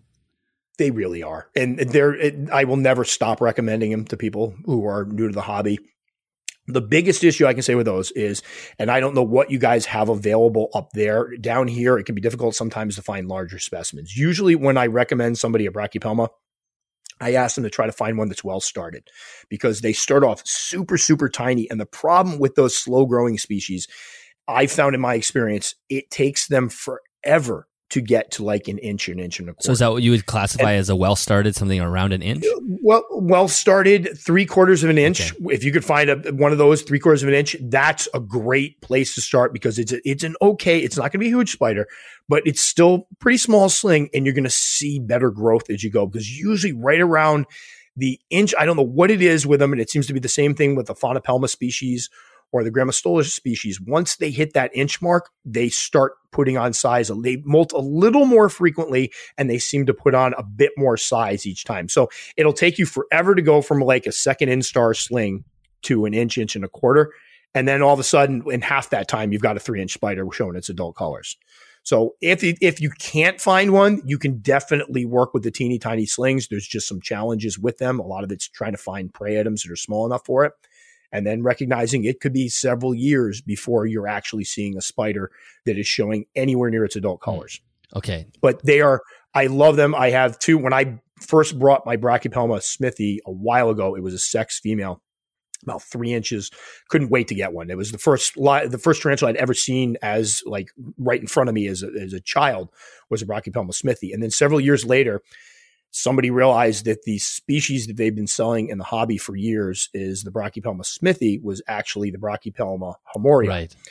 And that the real Smithy had been sold under Anitha, I believe it was. And so they made Anitha a pseudonym of Smithy, and now they're selling real Smithies in the hobby, and I'm growing them up and being able to compare them. And they're beautiful. I mean, they're so similar looking, but the Smithies are just super vibrant. I just had 2 juveniles that molted. They're probably pushing 3.5 inches now, just stunning spiders. And they're calming down a bit, which is nice because they will go through. I found that mine all went through kind of a kicky stage, but it's more cute. Like that's it. They're 3 inches. They freeze up. They kick a little hair. You go, oh, look at you. And you drop your cricket and you're on your way. You're good. But definitely, I mean, I will never stop recommending them. I remember there was a period where people were kind of getting bored of them a little bit because I love the corn snake analogy because I love corn snakes. And I remember people like, oh, yeah, corn snakes. Everybody's got corn snakes. They're gorgeous. Who cares? Yeah. And it was kind of like that with them where people were starting to go, oh, I don't want to everybody's got Brachypelma Smithy. Well, yeah, everybody's got Brachypelma Smithy because they're amazing spiders and they're like the spider of the hobby. So would definitely with that one, if you can find a well-started specimen. Granted, it's probably going to be more expensive. It's pricey because if somebody's got one that's an inch, it means they spent several years getting it to an inch. But even if you can find a little one, they're very, very, very durable as far as spiders are concerned. They don't have huge moisture requirements. They can dry out a little bit as slings. And again, the only issue will be trying to find the prey for them. Well, it's hard to beat the contrast, and all 3 of those species really have such a beautiful contrast in their coloration. And one other thing that popped into my head too, this would be for any other person who's listening who's a beginner, and this is advice that I give to reptile keepers is, and we kind of vaguely mentioned it earlier, is pick species that have similar requirements to the climate that you live in. You know, that's a regret that I have with my own animals. I keep a lot of tropical species, but I live in Manitoba, Canada. So 6 months of the year is winter, and 6 months of the year means that there's absolutely zero humidity in my house because we run heat all the time. So that the relative humidity will drop to like 10% in my basement. And then that's a giant challenge for me all the time. Every morning I'm waking up, misting everything, making sure the humidity's there. Yep. And as a beginner, and this is what I'll probably be doing with tarantulas, and this is what I would recommend to anybody, is look at your climate. Do you have a high relative, or do you live in Florida? Maybe you can manage having a more, humid loving species a lot easier than someone like myself. So anyway, that's just a little tangent that I thought I would throw in there. No, and it's a great one because I do this thing occasionally where I do like a tarantula keeping test. And one of the questions on it was about recognizing where you're at, what your relative humidity is. Because the other thing we have is people will look at the moisture dependent species and they're living in Florida where their humidity, I've had people contact me. Yeah, I keep it in a room that's not air conditioned.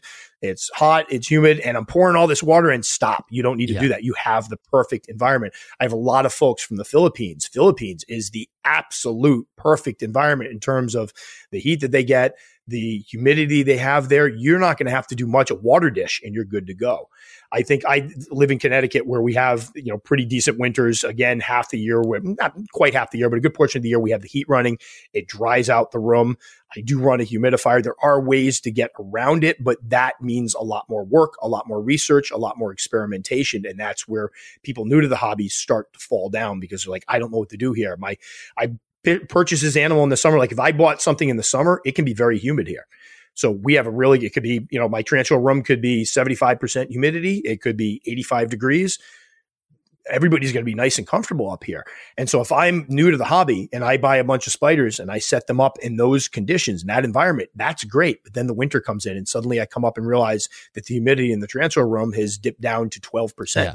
Now we have a problem. Now we got to be more diligent as far as making sure that those enclosures are, adequately moist. They have water dishes, that the ones that need moisture have moist substrate. And a lot of folks will find all of a sudden that the collection that they had that was easy to take care of, now they're spending a lot more time fixating on because they're afraid that they're going to dry out. Yeah. One idea that I had is I have a 4-foot PVC enclosure, like that's just a classic snake enclosure that's empty. I won't be using it anymore. And I'm in the wintertime, I may use that as a second, not as an enclosure, but put the spiders in there, in their own individual enclosures, obviously like whatever they're in, their tubs or their vials or whatever it is, and use that as like a humid chamber almost, because when it does get dry, it's very difficult to control the humidity in an entire room, especially if you have the furnace blasting. But if I have a small, basically 4x2 thing that I can maybe put a large water pan in there and boost the relative humidity up to 70% in there, then that will simplify my life a little bit, I think. That is perfect. And that's what I usually do with my slings. I have my slings in plastic containers that I can easily move around. I put them in larger containers with even an open cup of water is enough. If you put a hygrometer in there, you'll see it raises it just enough. It's got to have ventilation. Yeah. That's the important thing. I've had people do this and they put it, like I had one guy that, poor dude, got a big Tupperware container, put all the slings in it, put a big thing of water in it, capped it. He never put ventilation holes. So just sealed it. He's like, I don't get it. They're dropping dead. I don't understand what's happening. So I said, well, send me some pictures of what you're doing. What are you looking at? And I'm like, are there ventilation holes in that? And he's like, no, that will let the humidity out. I'm like, oh, no. There's where it went wrong. So yeah, that's something I've done. I love it. You don't need extra heat. You don't need, the good thing about tarantulas, a lot of them come, especially the species that are on the beginner species list, they experience lower temps in the wild. So you don't have to go nuts. I think where people freak out is they read, oh, it's a sling, it needs extra heat. No, it doesn't. Most cases, if your temperatures in your home are 65 degrees, 70 degrees, you're perfectly fine. The one thing you might find is they might not grow as quickly, but they're perfectly fine. They don't act any different. They're not like huddled up like they're cold. It's just, they're not going to grow as quickly. Yeah. Maybe now we could jump into a few of my care questions. Absolutely. So I know that you had just talked to Dr. Anderson about this, so maybe we don't need to go into too detail. But as far as water, and maybe this is like slightly different between slings and having an adult, but I guess my first question is, how often are you changing water? And it's when you have slings, a lot of them are so small, you probably don't have a water dish. Are you just misting to keep the moisture up for them? I don't do a lot. I'm one of those ones that I use misting. There's people out there that say misting is completely useless. I disagree. I think it has a time and a place for it. With slings, it depends on what you're keeping them in. If I usually like to use either a pipette or a syringe, and I keep the bottom levels of the substrate and slings moist at all times. And what that allows for, slings can drink right out of the soil. That's one of those things. You put a little pinch. You can also put a little pinch of sphagnum moss in there. Keep that moist. I've seen my slings come out of the burrows, go right over the sphagnum moss, drink out of it. You can put in little water dishes. Sometimes if you can fit a dish in there, get a little dish in there, anything helps. I've found that a lot of times when you keep teeny tiny slings, you use dram vials. People look at them and go, oh, you're keeping them something so tiny. You're trying to create that little micro environment for that spider. And that's one of the easiest ways to do it. You keep them in a smaller vial, substrate in the bottom, you keep it moist. You can allow the top to dry up a little bit. And a lot of slings will burrow. And what that does is allow the sling to burrow to the moisture level it needs. So I've had slings that if you put them in a container with just all dry substrate. They'll sit there right on the top. Then I'd make a little hole on the side just for like an experiment and pour some water down there. So like maybe the bottom half an inch is moist, and you come back the next day, things burrowed all the way down the bottom. That's a sling that's burrowing to the moisture level it needs. So with slings, if you put them in something a little bit, it depends. If you're getting a little teeny tiny bee smithy, I would definitely keep it in something small so that you can keep track of the spider. I don't think people realize how small a quarter of an inch can be. I've had people, go, I think there's something wrong. I got the spider. It says it's a quarter of an inch. I can't see it. Well, that's a quarter of an inch spider because we usually measure the diagonal leg span on them. And a quarter inch diagonal leg span means a little teeny tiny body. So you want something that you can keep track of the sling in to make sure that it's getting its food, make sure it gets what it needs, make sure it can find food. So when you're using a smaller container, it's usually easy to get away without using a water dish, but I've had people use anything from Legos is a big popular one. They take the little round Legos and they plant them in the substrate and then they fill those with water. As far as larger specimens, everything gets a water dish here. I usually change or check the water dishes once a week. That's one of the things Dr. Andy Anderson and I agreed on when we were going through. He does the same thing once a week when I do my maintenance and go through them all. I take everybody down. I pull out boluses. I feed some of them. Other ones I just go through, clean out the water dish. I like using souffle cups for some of the water dishes because I have certain spiders that will either web over their water dishes. A lot of spiders in the wild, if there's a source of water, that's where they know they can dump their garbage, their boluses or remains from their food prey, their molts, they'll drop in water because they think that when the rains come, it's just going to wash it away. And so for those spiders, I love the little souffle cups because you can use them for a couple months or so. When they start getting dirty, you pluck them out, you drop a brand new one in, and you just recycle the other ones. But usually once a week or so with the water dish. And if it's really dry in your house and you're noticing that they're evaporating much more quickly than usual, so like in your winters there when things are sucking the moisture out of the air, you just check them a little more often. So it's pretty simple, pretty straightforward. Very straightforward. I'm a huge proponent of water dishes. I actually, if I could have done a little happy dance when Dr. Andy Anderson brought that up in the podcast, I would have because I was so happy to hear somebody, especially a veterinarian, say, hey, this is the easiest thing you can do. It's a fail-safe. Yeah. There are folks out there, and unfortunately, that talk about the fact that they can get the moisture they need from their meals. They don't need a water dish. And technically true. A lot of them can live off that. However, I've also seen situations where you have a spider that hasn't had a water dish for a while. You drop a water dish in it. You come back a few hours later, it's drinking. If it's getting all the moisture it needs, why would it need to drink from this water dish? Obviously, in the wild, they're going to come across puddles. They're going to come across, I've seen photos of spiders drinking the raindrops off of leaves and such. So they obviously, if there's water there that they can get extra water, they're going to go for it. Why not give them that opportunity? Exactly. And we see that in the reptile world as well, that people don't offer arid species water. And it turns out that you really should. And especially when you're talking about tropical, a spider living in a tropical area, even like there's going to be a source of water at all times, whether it's water droplets on leaves or just, moisture in the soil. It's always going to be there. So there's really no need not to do it. I had an argument with a guy once. It was one of the few times I actually argued. I tried to be polite about it, but it was really infuriating because the guy came on. I was talking about putting in a water dish. He's like, yeah, like they're going to have a water dish in their environment. And I'm like, well, they're not living in glass or plastic boxes with somebody dropping food in. They also have predators. Should I let a cat into my tarantula room on occasion to prey on them? Because that would be more like their natural environment, right? And then as far as the water dish is concerned, the species he was talking about, it rains constantly. They've got access to water. Yeah, they don't have water dishes, but they have places they can go out and get a drink if and when they need it. And the thing about the arid species, I'm glad you mentioned that as well, because some of the species that I've seen drink the most are the arid ones. My Grammostola rosea, God, you'll lose me. Grammostola rosea porteri, they're changing the name now. They're going to become the same spider, the queen that I had for many, many years. She wanted it bone dry. If you moisten down a quarter of that substrate, she got the heck away from it. However, I've caught her drinking more than any of my other spiders. That's an arid species. They, even as slings, can be kept bone dry, but they still appreciate getting a drink every once in a while. Yeah, so that's good to know. My other question was about chemicals, because this is something that's so different than reptiles. Obviously, we use chemicals to clean and, whatever it is, if it's chlorhexidine or what, we use lots of different things to sanitize and clean. And as I started learning about tarantulas, I'm like, oh, this is like the worst thing you could ever do. I mean, I'm not someone that over cleans things anyway, but it's just far as, the regular environment. What are some tips to make sure you're not going to poison an animal?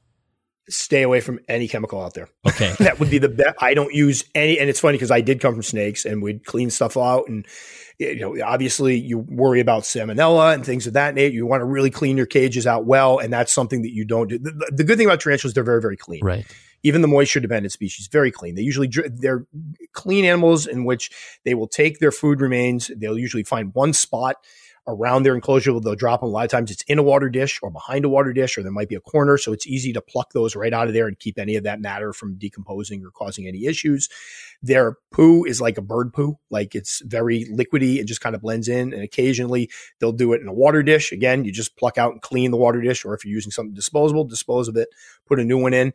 The cleaning the glass, some of them, like you mentioned, the versicolor, they will sometimes poo on the glass. It's kind of funny and kind of infuriating. You put them in a beautiful enclosure, and next thing you know it, there's just dribbles of milky poo going all the way down it. So to clean that off, just straight warm water, or when I clean my enclosures, I use a mixture of warm water and like white vinegar and clean it that way, something very, very natural. And then I wash it out really good with fresh water, and I'm good to go. But there's no harsh chemicals. One of the things Dr. Andy Anderson and I talked about was the symptoms of DKS, dyskinetic syndrome, where they basically lose all control of their faculties. It's pathetic to watch. It's despite it looks like it's been complete. It's almost like in the movies where robots fritz and they're moving all around, their legs and arms are moving and they can't control themselves. It's almost like that. When you see it, it's terrible.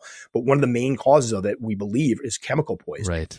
So you want to be very, very careful with what you use. And they're not producing anything that would be harmful to a person either. So it's not like you have to worry, like obviously wash your hands after working with them, but it's not like they're producing anything out there that could cause like a salmonella or anything like that, or a type of bacteria that could harm a person. So there really isn't need for real harsh chemicals. And I found the warm water and the vinegar, granted things smell a little bit like vinegar for a bit, and wear gloves because your hands will smell like it for a while, but it cleans them off beautifully. Now, what about tap water? Is tap water totally fine to use? We've had this discussion a lot. I have well water now. I had well water before. If you're using public water, I know back where I used to live before, we had public water and they would add fluoride to it. And they'd have, that's something I don't know if I'd take the chance with. Like I wouldn't knowingly introduce. I don't know if you guys have that, or if you have water. Yeah, we have our water is chlorinated and there's fluoride in it as well. But I have a water filter that runs through and pulls everything out except for the minerals for myself, because I don't want to I don't like drinking chlorine. I don't like the taste of it either. So maybe I'll just use that. That's what I would use then, because ours is the same thing. We have minerals in our water. We have very hard water, and I've never had a single issue with it. I've had people that are super worried about that will go out and buy they'll buy the bottled distilled water or whatnot. RO, Distilled. I don't think you really need to go that far. I've been using the well water for many, many years, had no issues with it whatsoever. I just wouldn't use anything that had any type of, fluoride or chlorine or any of that added to it. Chlorine, definitely not. Yeah, that's kind of what I was thinking too. Okay, so that's good. And feeders, one rule that I know my wife will have, and this is my rule as well, I hate crickets. I just, I've had crickets several times. I keep geckos, so, once in a while we have crickets, and I just hate them. They always get out. They're a pain. They're making noise, and I really want to avoid crickets at all costs. So, A, can I do that? And B, what are some, replacements, mealworms and whatnot are fine with me, but maybe I'll let you run with that. Yes, you can absolutely do it. I use crickets a lot.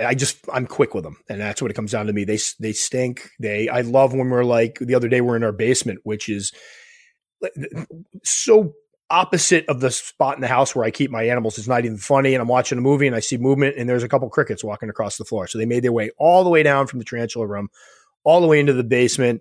We had one show up in a lighting fixture the other day. Yeah. Can't for the life of me figure out how it's a closed lighting fixture. Like we took it down. Like I am at a loss how this one got in everywhere. So you're going, they get everywhere. It's amazing. And then, like you said, you're sitting there watching a movie and you hear the crickets going off in the background. Or for me, I'm doing a podcast and like a doofus, I will feed the day before and something will get out and there'll be a cricket going in the back of the room. Drives me nuts. So you're not going to get any arguments out of me. I totally get it.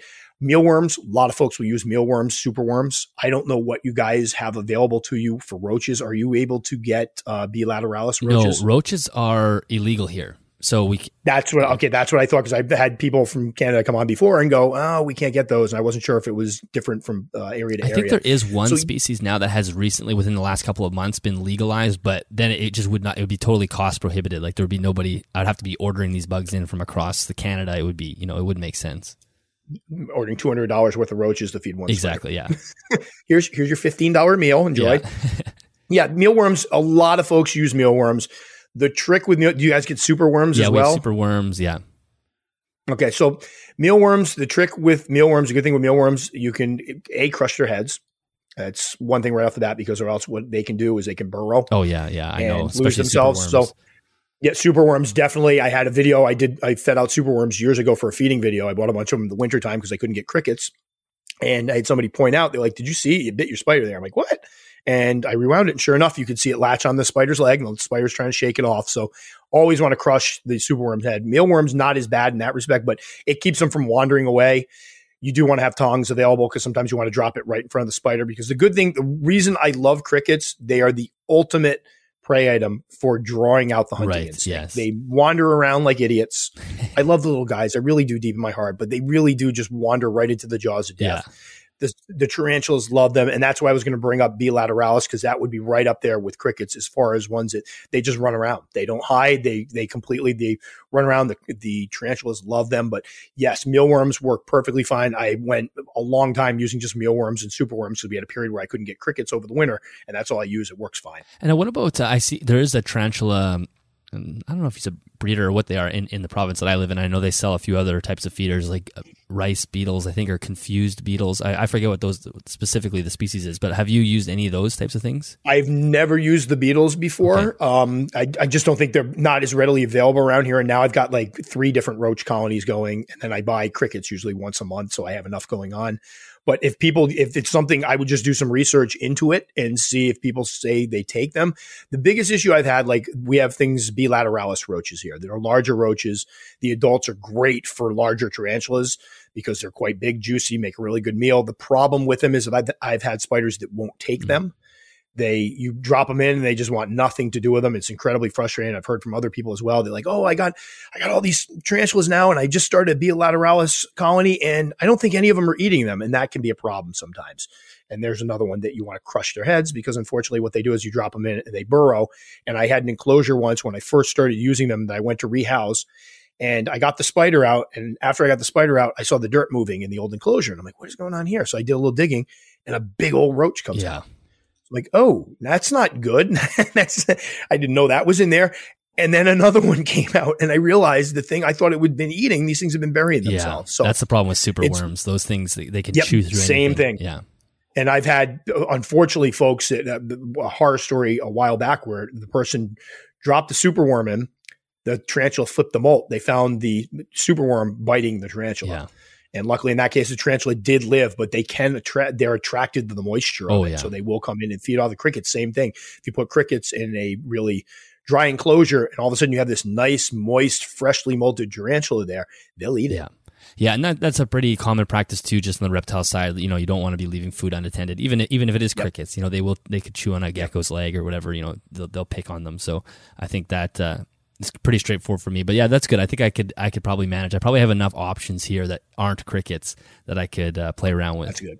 They'll eat just about it. And the trick is sometimes you'll find if you're using like prey that aren't very commonly used, you'll recognize quickly. Some things will take them, some won't. If they don't take them, you just try something else.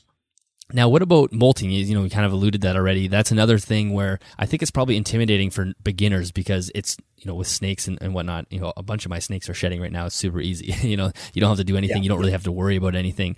But it seems like with tarantulas, there's maybe a little more caution to make sure that they have a successful molt. So are there some key things that you just come out right away to make sure that they do it successfully? Always make sure they have access to water. Okay. Regardless, if that's a huge one, and that's one of the things that came out when Andy and I spoke, was the fact that that's one of the biggest issues with molting problems is that folks, what'll happen is they'll be feeding their spider, the spider's doing great, all of a sudden the spider stops eating, and then they go, "Oh my gosh, it's in pre-molt, and it's been dry in here. I'm going to add water now." And sometimes they add water too late. So it's like I've had folks go, "Yeah, my spider's flipped over, so I moistened everything down." No. It's too late at that point. It needs the moisture ahead of time because when they molt, they pump that fluid between the two exoskeletons to separate them so that they can work their way out. And if there's not enough fluid there for them to do it, that's when you start getting problems sometimes where they get stuck in molts. So the biggest thing is to make sure that even if it's an arid species, it has access to water before it goes into pre-molt. If you recognize, "Oh my gosh, it's lethargic. It's obviously not eating. I think it might be in pre-molt. And then you start trying to add the water, can sometimes be too late. Molting it's funny because the same thing coming from snakes molting was no big deal. Never a big deal. Snakes molting, who cares? Like, it's awesome. You get the molt out, but it wasn't like with spiders. It's like single-handedly like one of the most rewarding parts of the hobby, and one of the scariest parts of the hobby, because there's always that worry that the molt doesn't go well. It's so much more of a traumatic experience, for lack of a better term, for the spider than it would be for a snake to molt. Yeah, a bad molt with a snake is nothing. I mean, it's not ideal, but you give it a little bath and then you're done. Yep, done. And with these guys, it's like when you watch them flip over and go through that process, it's like, my gosh, so much could go wrong here. And how long is that process? Like so maybe, I'm sure it's different depending on their age, but from the pre-molt and then once they flipped over, what's the timeline? It really depends. Okay. With slings, it depending on the feeding schedule and the species. For some of the faster growing ones, like I know my C. pubescens and my Lasiodora parahybana back where I had my first slings, they would eat for a couple weeks. They would go into pre-molt, and then they would molt maybe after a month and a half, 2 months. Okay. And then they repeat. And each time it would both periods would get longer. So the pre-molt would get a little bit longer. And then the molt, the time it took for them to harden up afterwards takes a little bit longer. So everything gets a little bit longer. So I've had folks be like, I don't understand this one. Last time it molted within 2 months. Now it's taking, 3 months to do it. Well, that's probably because it's getting bigger. So adults, you'll start seeing the larger specimens. They can go, I've had some go 2.5, 3 years. I had one of them go 7 years between. Oh, molts. Wow. And yeah. And then the time it takes them to actually molt. Slings, they flip over within an hour or so. They're out of it. They're done. I had my Theraphosa species the other day flipped over. I believe it was like noon. I came up, they were flipped over. And that evening, they still hadn't fully molted yet. Wow. So it could be hours for them to actually go through the molting process. And then likewise, you always got to keep in mind that the larger the specimen, the longer it's going to take for them to harden up. So what's that process? Obviously, I understand the process of the exoskeleton becoming tougher and harder. What needs to be done there for them? Just hands off? For them, hands off. Give them space. Do not mess with them. Do not go in and try to pull the molt out. This drives me nuts when people come in and show this like sopping wet molt that they pulled out. Because a lot of times what they will do, people talk about their tarantulas eating their molts. They're not eating the molts. They are basically gathering up that moisture that they use to pump in between the two layers of exoskeletons, and they're trying to recoup that. Gotcha. So they will take it. A lot of times if you see a large tarantula molt, a fresh molt, that molt is sopping wet. It's kind of gross, but it's sopping wet. And what they will do is they will suck that moisture up. One thing you can do sometimes, and I've done, and I've seen it work pretty well, is when they're sucking the moisture off that, I've carefully gone ahead and taken like a pipette and just added some water onto the molt. So that way there's a little extra water for them there to take in. But for the most part, hands completely off. Don't keep moving the cage. Don't keep opening the cage to get pictures. Don't pull the molt out if they're standing on top of it. Just let them do their thing, because that process can take a while.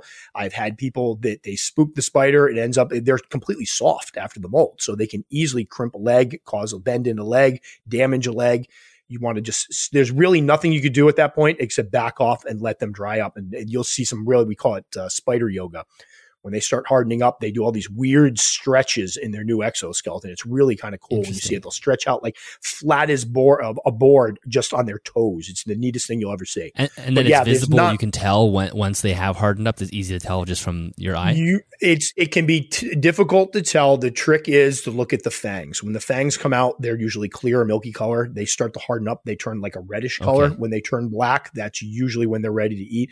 But as a rule of thumb, with slings, you give them several days. Most folks will give their slings a week after they, like smaller slings, you give them at least a week, let them harden up, then try them with a prey item. Gotcha. With larger specimens, you're talking about like my Theraphosa just molted. It'll be a month before I even try offering them anything. Just from experience, I've found it takes them a while to feel completely comfortable in their new skin. Fangs are hardened up and ready to eat. Gotcha. Okay. That's really good. That's info that I had not come across before. So that'll be very helpful. And another area of questions that I have is, this is probably one of those things where you need to have more experience, but like the keeper needs to have experience. But I'm just curious, what are the spiders capable of as far as like their movement? Like when I watch you doing rehousing, like the things that come through my head, I'm like, can that spider climb a wall? Can it climb up a tub? Is it going to jump? How fast is it? I assume it's somewhat species dependent, but when you're doing a rehousing, for example, can only a few species traverse up a plastic wall, or is asking what a tarantula is capable of, is that too vague of a question? No, that's actually a great question, and one I had already taken notes on to cover at one point, because I always try to warn people of this. They can climb plastic. Okay. They, depending on the size, they can be a little bit clumsy. I found that most of them, if there's a vertical barrier, so if a spider, if I'm anytime I'm rehousing, or the majority of times I'm rehousing, I have a larger plastic container that I have both the old enclosure and the new enclosure in. For the spiders to get out, they will usually circle. That's one of the things I've noticed. If they come out of their enclosure, they'll hit the ground and they circle, and they like corners. So a lot of times they'll run and they'll hit a corner and they'll pause for a minute. Or they'll keep running until they finally stop and they'll end up in a corner. And that's one of the reasons, if you watch some of my videos, you'll see I have crumpled up paper towels in all the corners. It's because when they get out, they'll also, if they get out, they're running, they're like, I need cover. I need to hide. And they get under those paper towels and they'll just freeze there. And we've had it work before, and I hadn't before I started doing the YouTube stuff. I'd done this trick and it worked for us a couple times, and I'd never been able to show it up. And I can't remember which species is the one we did fairly recently, where we finally saw the spider get out, run around, stop underneath the paper towel. So you can do things. The one thing I try to explain to people with rehousings is the best mindset you can get in when approaching a rehousing is the fact that the spider may get out, and that's okay. And that's why you use that extra barrier. So you have, like, if you're just doing it on your dinner table, you have two things there and you have a bunch of stuff on your dinner table, and the spider gets out and hides, not a good situation. But if you're in a controlled environment, clean environment, where there's not a lot of places it can hide, you have your extra barrier there, it's okay for the spider to get out. Sometimes it makes it a lot easier to cup them and get them into the new enclosure. But they can climb plastic. They can run. If you watch them run, especially on plastic, they can definitely negotiate. They can go up it, they can climb it, but they're a little clumsy on it. Bathtubs, that's a lot of people like to do their rehousings in the bathtub, and that can really help, because although there's a myth out there that they can't climb the bathtubs, they can climb the bathtubs. However, they have a difficult time doing it. It slows them down quite a bit. And if you take the bathtub ahead of time and you wet the whole thing down and have it nice and wet, that makes it even more difficult. They can't get their grip very well. So what you'll see is the spider will shoot up. Billy and I did an experiment of this a while back. We tried to do one in the bathtub, and I watched it kind of climb up and slide back down. They tried to climb up and it slid back down. So it gives you adequate time, if the spider gets out and bolts, to take a deep breath and go, all right, I'm going to wait till this thing calms down, and then I'm going to cup it. So yeah, they can move depending on the species. It's tough, because I used to think they move so fast, and then I started working with huntsman spiders. And it's no longer, it's nice in a way, because I look at tarantulas like, I got this, no problem. But then, the huntsmen, they're so darn fast, like they teleport. But there are, like, a lot of the beginner species, even as the slings will be a little quick, but they're very easy to wrangle in my estimation. Like, they're not, the best thing you can do if one of them bolts is you just take a step back and watch where it goes. Right. And if you're doing it like you should be, inside a bigger container, and you put those paper towels in, it's usually going to end up underneath one of those. And it makes it, again, you just pick up the paper towel, stick it in the new enclosure, and brush it off with a brush, or pick up the paper towel, cup it. Very easy. But I think everybody has that moment where they experience their first spider bolt, and there is that, whoa, like, these guys can really boogie. But then once you see it, you know what to expect, and you realize that even when they can bolt, they're usually fairly easy to wrangle up. Okay, yeah, so if you as long as you're using that secondary container, the likelihood of a spider scaling the wall immediately and making a break for it is probably pretty small. Very, very small. And I will tell you that I said this a while back. Somebody asked, what's the most important thing you learned about rehousings? It is to plan for the spider to not go directly from point A to point B. Okay. That, when I changed my mindset to recognize, when I first started rehousing, to rehouse, I was still a little bit scared of them. And my thought was, I have to get this spider directly from this old enclosure directly into this other enclosure, or things have gone horribly wrong. Because as soon as it got out, it's like, oh my God, no man's land. What do I do here? And then I started realizing, no, that's not it at all. Sometimes it's a lot easier, and you get a much calmer spider if you get them out into another larger container first. So I will purposely sometimes take the old enclosure, tilt it on its side, get the spider out in the open, and then cup it that way. And that's a good rehousing. So the trick is to recognize it's not always going to go directly from point A to point B, and plan for that ahead of time. And having that extra barrier is a big part of that. Okay, that's good to know. As far as rehousing goes, is there a certain cue you use when you're looking at the spider in the enclosure when it's ready for the next one? I've tried to cover this before. It's you kind of get a feel for it. There's times where you're looking at a spider and you just go, wait a minute, you've outgrown this enclosure. It also depends on the species. I have some species like the slow growing beginner species we've talked about. Those you put them, if they're an inch and you put them in a bigger enclosure, they're going to be in that enclosure for quite some time. It's going to take them a while to outgrow it. There are other species, the faster growing ones, you move it into a bigger enclosure, 3 molts later, it's too big for it. So you kind of start to get a feel for there's no right or wrong answer. I like to give mine a little more room nowadays. Back in the days, I didn't give them so much room. So I didn't rehouse as often, but you start to recognize sometimes it comes down to you want to change. Or you notice that the spider's enclosure is getting a little bit ratty. It's been in, you have, say, a Brachypelma smithii. It's been in the same enclosure for 3 years. It hasn't quite outgrown it, but the enclosure looks kind of drab. You want to try some new things. You want to give the spider a couple different choices of burrows this time. You want to put some plants in. Then you might decide to just do it because aesthetically you want to give it, a different look for yourself and for the spider. So there's no real science to it. I know people out there will say there's specific measurements. I really don't feel like it works that way. You just kind of start to get a feel for, all right, this container is 4 inches by 4 inches. The spider just molted and it's 3 inches. I definitely need to get it into something bigger. Okay. That makes sense.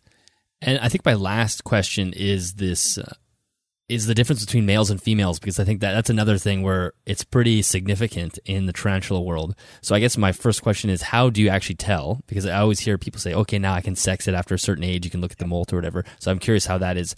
And then care-wise, you had already mentioned, as the males become sexually mature, they're going to become more active and prowling and whatnot. But there is a pretty big difference as far as lifespan and whatnot. So what are the things that I need to watch for? Well, the male versus female, unfortunately, males aren't as valued by most hobbyists due to the longevity issues. Right. Males do not live as long as females. Some of the species, like I have a male that I've now had, I think he's 9 years old. So some of the longer lived species, females we think there are species of spiders that can live to 40, 45, even 50 years. We're not even sure yet because we haven't been keeping them all that long to know how long can they live for. So having a male live 10, 12 years from one of those species makes a lot of sense. Some of the faster growing species, I've had males mature out under a year. So all of a sudden you look in there like, oh no. And the oh no comes from the fact that, at that point, once a male's mature, it's all it wants to do is breed. That's its sole purpose. When you keep a mature male, it's sad because your male just basically roams around looking for a lady until it breaks down and dies. It's rather pathetic. And so I think that's a big difference between males and females. Most males will mature out much earlier than their females. So if you have a male and a female from the same sac, the male will mature out and be ready to breed. Most of the females aren't anywhere near ready to pair. And that's probably something, in the environment to keep them from inbreeding too much. As far as sexing them is concerned, I like to look at molts. Okay. You take basically the inside of the molt. You can find the spermatheca for the female, and certain ones out there, they're more readily seen earlier than others. There's certain species it takes a while for those to start showing. And I think it does take some practice to be able to do that. Other folks will look at them ventrally. So when they're up on the glass, they'll be able to tell whether or not it's a male or female. I'm not particularly great at that. I know there are people out there that are amazing at being able to just look at it and go, that's a male, that's a female.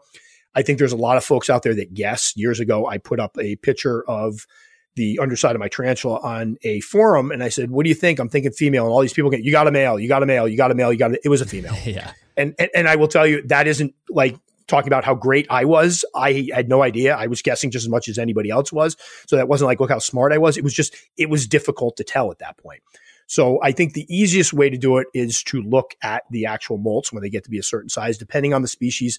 Some of them, like I know people that can use a microscope and sex molts like inch and a half, which blows my mind in certain species. I cannot do that. I've tried on some, been somewhat successful, but I don't spend a lot. It takes some practice. But for me, I don't do a lot of sexing. I will, if I get a good molt, I will take it out and try to sex it. But a lot of mine, I just like to be surprised. It's kind of like gender reveal parties. Yeah. I wouldn't do that.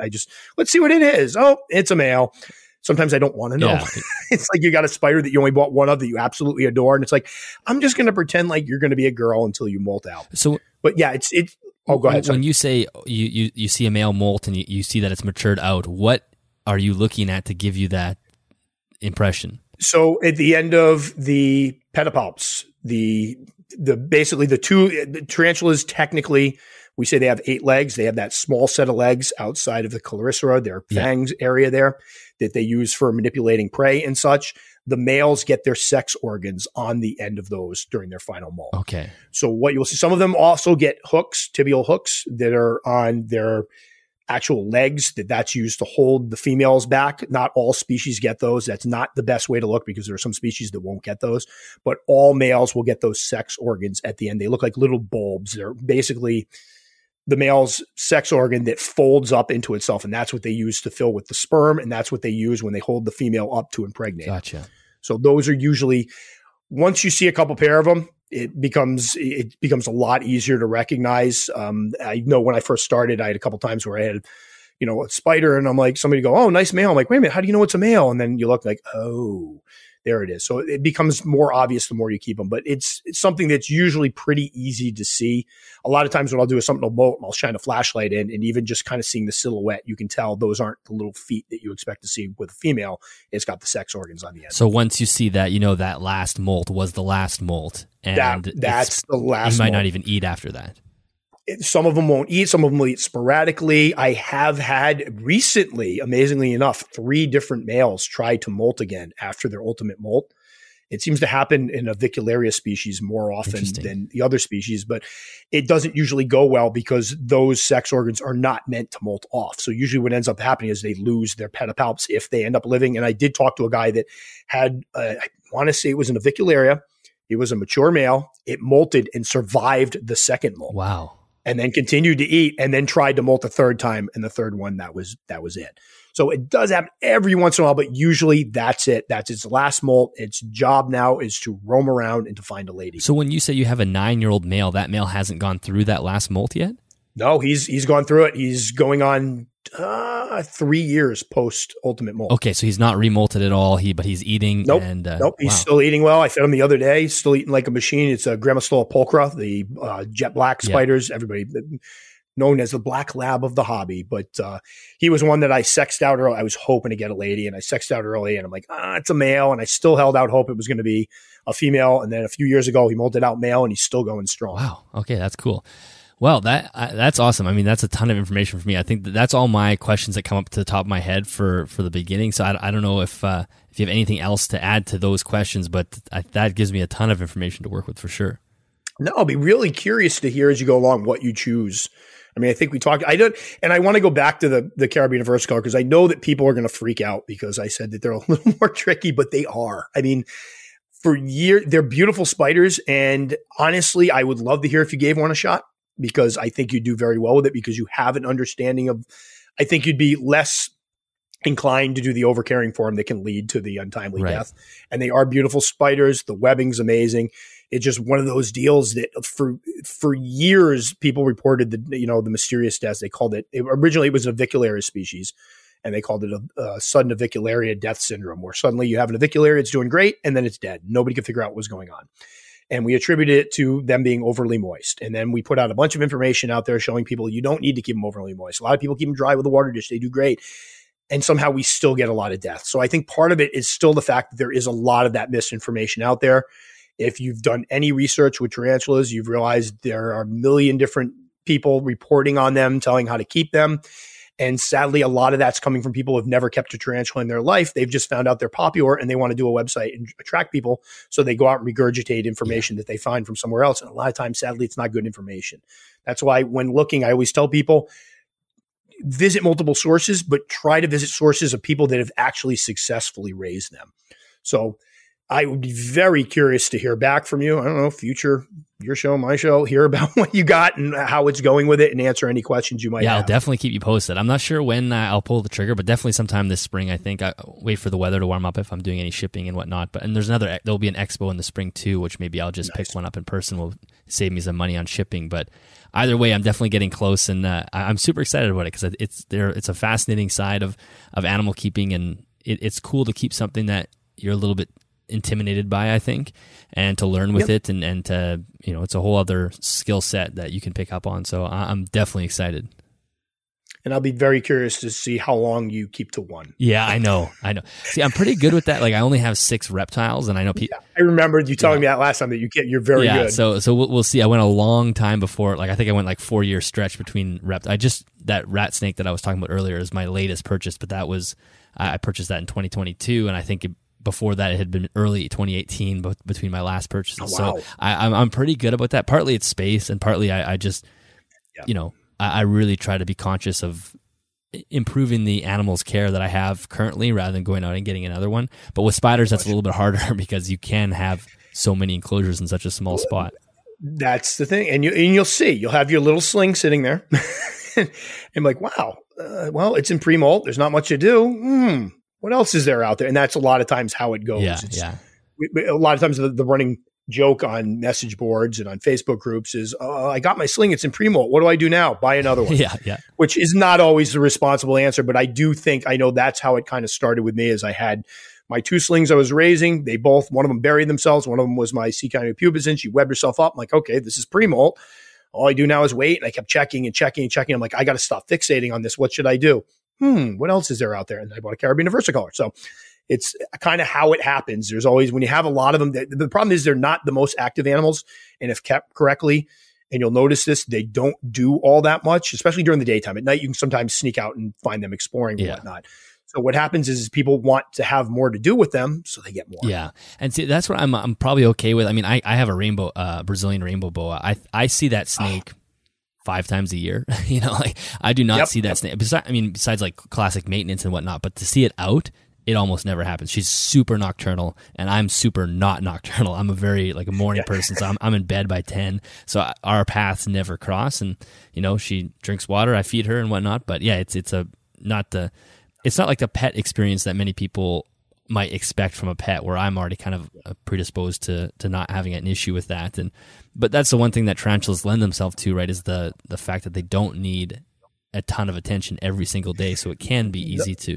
It can be easy to have a substantial collection without sacrificing the welfare of each animal, and I think that's really important. That is very well put. And I think that's the part that a lot of folks that look from the outside, even people that I talk to, like, I don't understand how you keep track, how you take care properly of that many animals. And then you start breaking down how little they need, how, they don't need to eat often. They're not messy. They don't need to be taken out and walked or play. And they are so easy to keep in that respect, and so much hands-on. We often compare them to tropical fish. Yes. I just had a discussion the other day. The guy turned around to me and goes, all right, so I'm going to ask you something. What is the point of having all those animals if you're going to have all these spiders and you're not going to hold them or play with them or take them out? What is the point of having them? I go, you have fish, right? And he's like, yeah. And I go, do you take them out and handle them? And he just kind of grinned, and he's like, yeah, okay, I get it. You're right. I get it now. That makes a lot of sense. And I wasn't doing it to be a jerk. It was just, he immediately got where I was going with. There's certain animals you keep just to admire. It's and I just think that's appreciation. What's amazing about them is, appreciate them, get them out in those times where you do sneak up in the middle of the night, or with you, if you're getting up really early in the morning before the sun comes out, that's some of the best time to creep up there and catch these guys out and about. I know every once in a while I get up early for school on school days, and I'll head up here early in the morning and I'll flick the lights on, and I see everybody that I never see because they're all, at the end of their nocturnal prowling, going around, checking things out, doing some webbing, and I get to see a lot of them. It's so much fun and so yeah, exactly. And part of my morning routine is coming downstairs to my basement where the animals are and doing the misting. And a couple of days a week I wake up really early, so I'm down here misting the animals at probably like 4:30 in the morning. So it's super dark, and so that would be a perfect time to come out and get the flashlight and see who's up.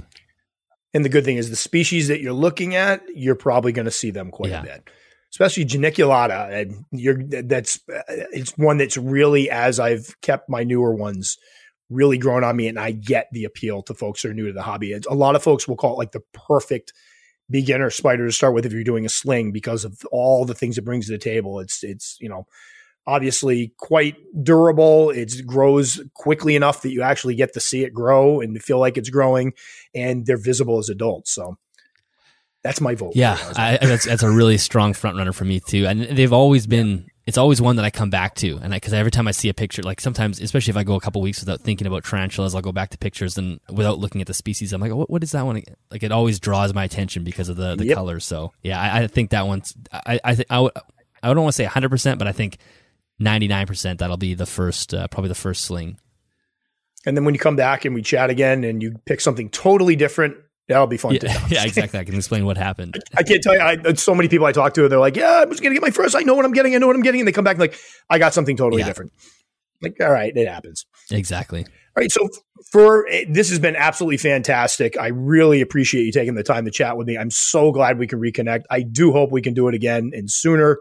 As soon as not 3 years or 4 years. Yeah, we won't wait for another pandemic to go through. Yeah, but full disclosure, I don't think either of us realized how long it had been. I honestly thought that was like a year and a half ago. So I was shocked when I looked it up. But I definitely love to touch base with you again once you pulled the trigger. I'm just, for me, it's fun hearing about people get. I remember getting into it myself, and it's fun because I can still remember a lot of the stuff I went through, and it's fun for me to talk to somebody that's going through that again and being able to share. Like, all right, I've done that. I've been there. I know what you're feeling. So hopefully we can connect again. So for folks who are looking for you online, where can they find you? If you just search Animals at Home on YouTube or Google, you'll find the website, you'll find the YouTube channel. The podcast gets posted to both the YouTube channel, so it's a video podcast as well as audio, so any audio platform, Spotify, Apple. And on the audio platform, it is technically a network, Animals at Home network, so you will also see shows from other producers. So there's 2 or 3 other people who are producing content, a separate show underneath the Animals at Home network banner. So if you are somebody who's interested in keeping exotics or keeping just, I have lots of people who listen to the show that don't even keep reptiles, but they enjoy the conversation. There's normally 1 or 2 new episodes a week. Sometimes they're from me, sometimes they're from the other people. But if you do go to Animals at Home YouTube, it'll all be me, and that's where you'll find the Animals at Home podcast.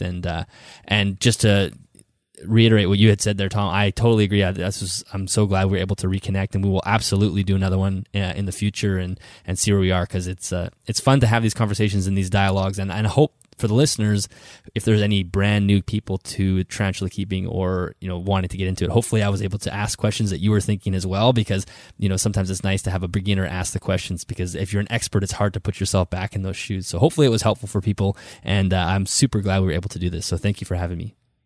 No, it's awesome. And it's funny. I've wanted to do something like this for many, many, many years. Have somebody that's either just gotten into the hobby or is looking to get into the hobby ask these types of questions. And so to have somebody to do it with your background knowledge. So you're coming at it with having all the background knowledge from keeping other exotics has just been fantastic. So thanks again. And I will definitely look forward to talking to you in the future. Absolutely. Thank you very much, Tom.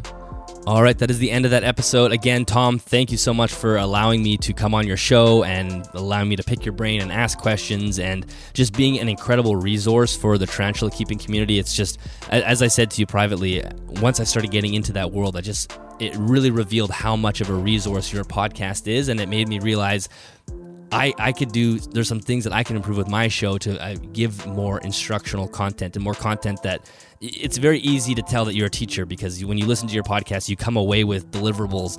I know how to do this. I know how to do this. I know how to do this. And as a beginner, that was really invaluable, super, super helpful. So thank you so much. Again, thank you for letting me use some of your visual content for the video version of this episode. And to the listeners, go check out Tom's channel. If you're not already following him on YouTube or any podcast app, make sure you go do that, even if you're not into tarantulas. I think we all admit here that we're into weird and creepy and crawly things. And if you're someone that's like, I'll never get into tarantulas, be careful. Because I may have, like I said in the podcast, I'm not sure if I've ever actually said that, but I would be very surprised if I would get into tarantulas, and now I'm basically 99% of the way there. So I'll have to go back on his show once I do pick up a couple slings and ask more questions, because I'm sure I will continue to have more questions. So it's been a lot of fun, this whole tarantula thing, and learning from Tom and being on his podcast. So again, thank you so much to Tom. Thank you guys for listening. If you're looking for more information on this episode, make sure you head to animalsathomenetwork.com. Thank you to my patrons. Your support means the world to me. If you're interested in joining us over there, you can do that at patreon.com/animalsathome. Thank you so much to Custom Reptile Habitats for sponsoring this podcast. I think I said it in the last couple episodes. There's a few more enclosures right here over top my left shoulder for those who are watching on YouTube that are going to be installed. They're on their way now. So, I'm recording this in the very beginning of April. So hopefully I have a video later this spring out with actually putting those together, and we'll have this studio finished, which will be super excited. I'm just going to have to find a place to put tarantulas, I guess. We'll see how that goes. Anyway, thank you guys for listening. You can give me a follow on Instagram at animalsathomeca. Make sure you tag me if you're going to share the podcast, because I love to repost that as well. I will catch you guys in the next episode.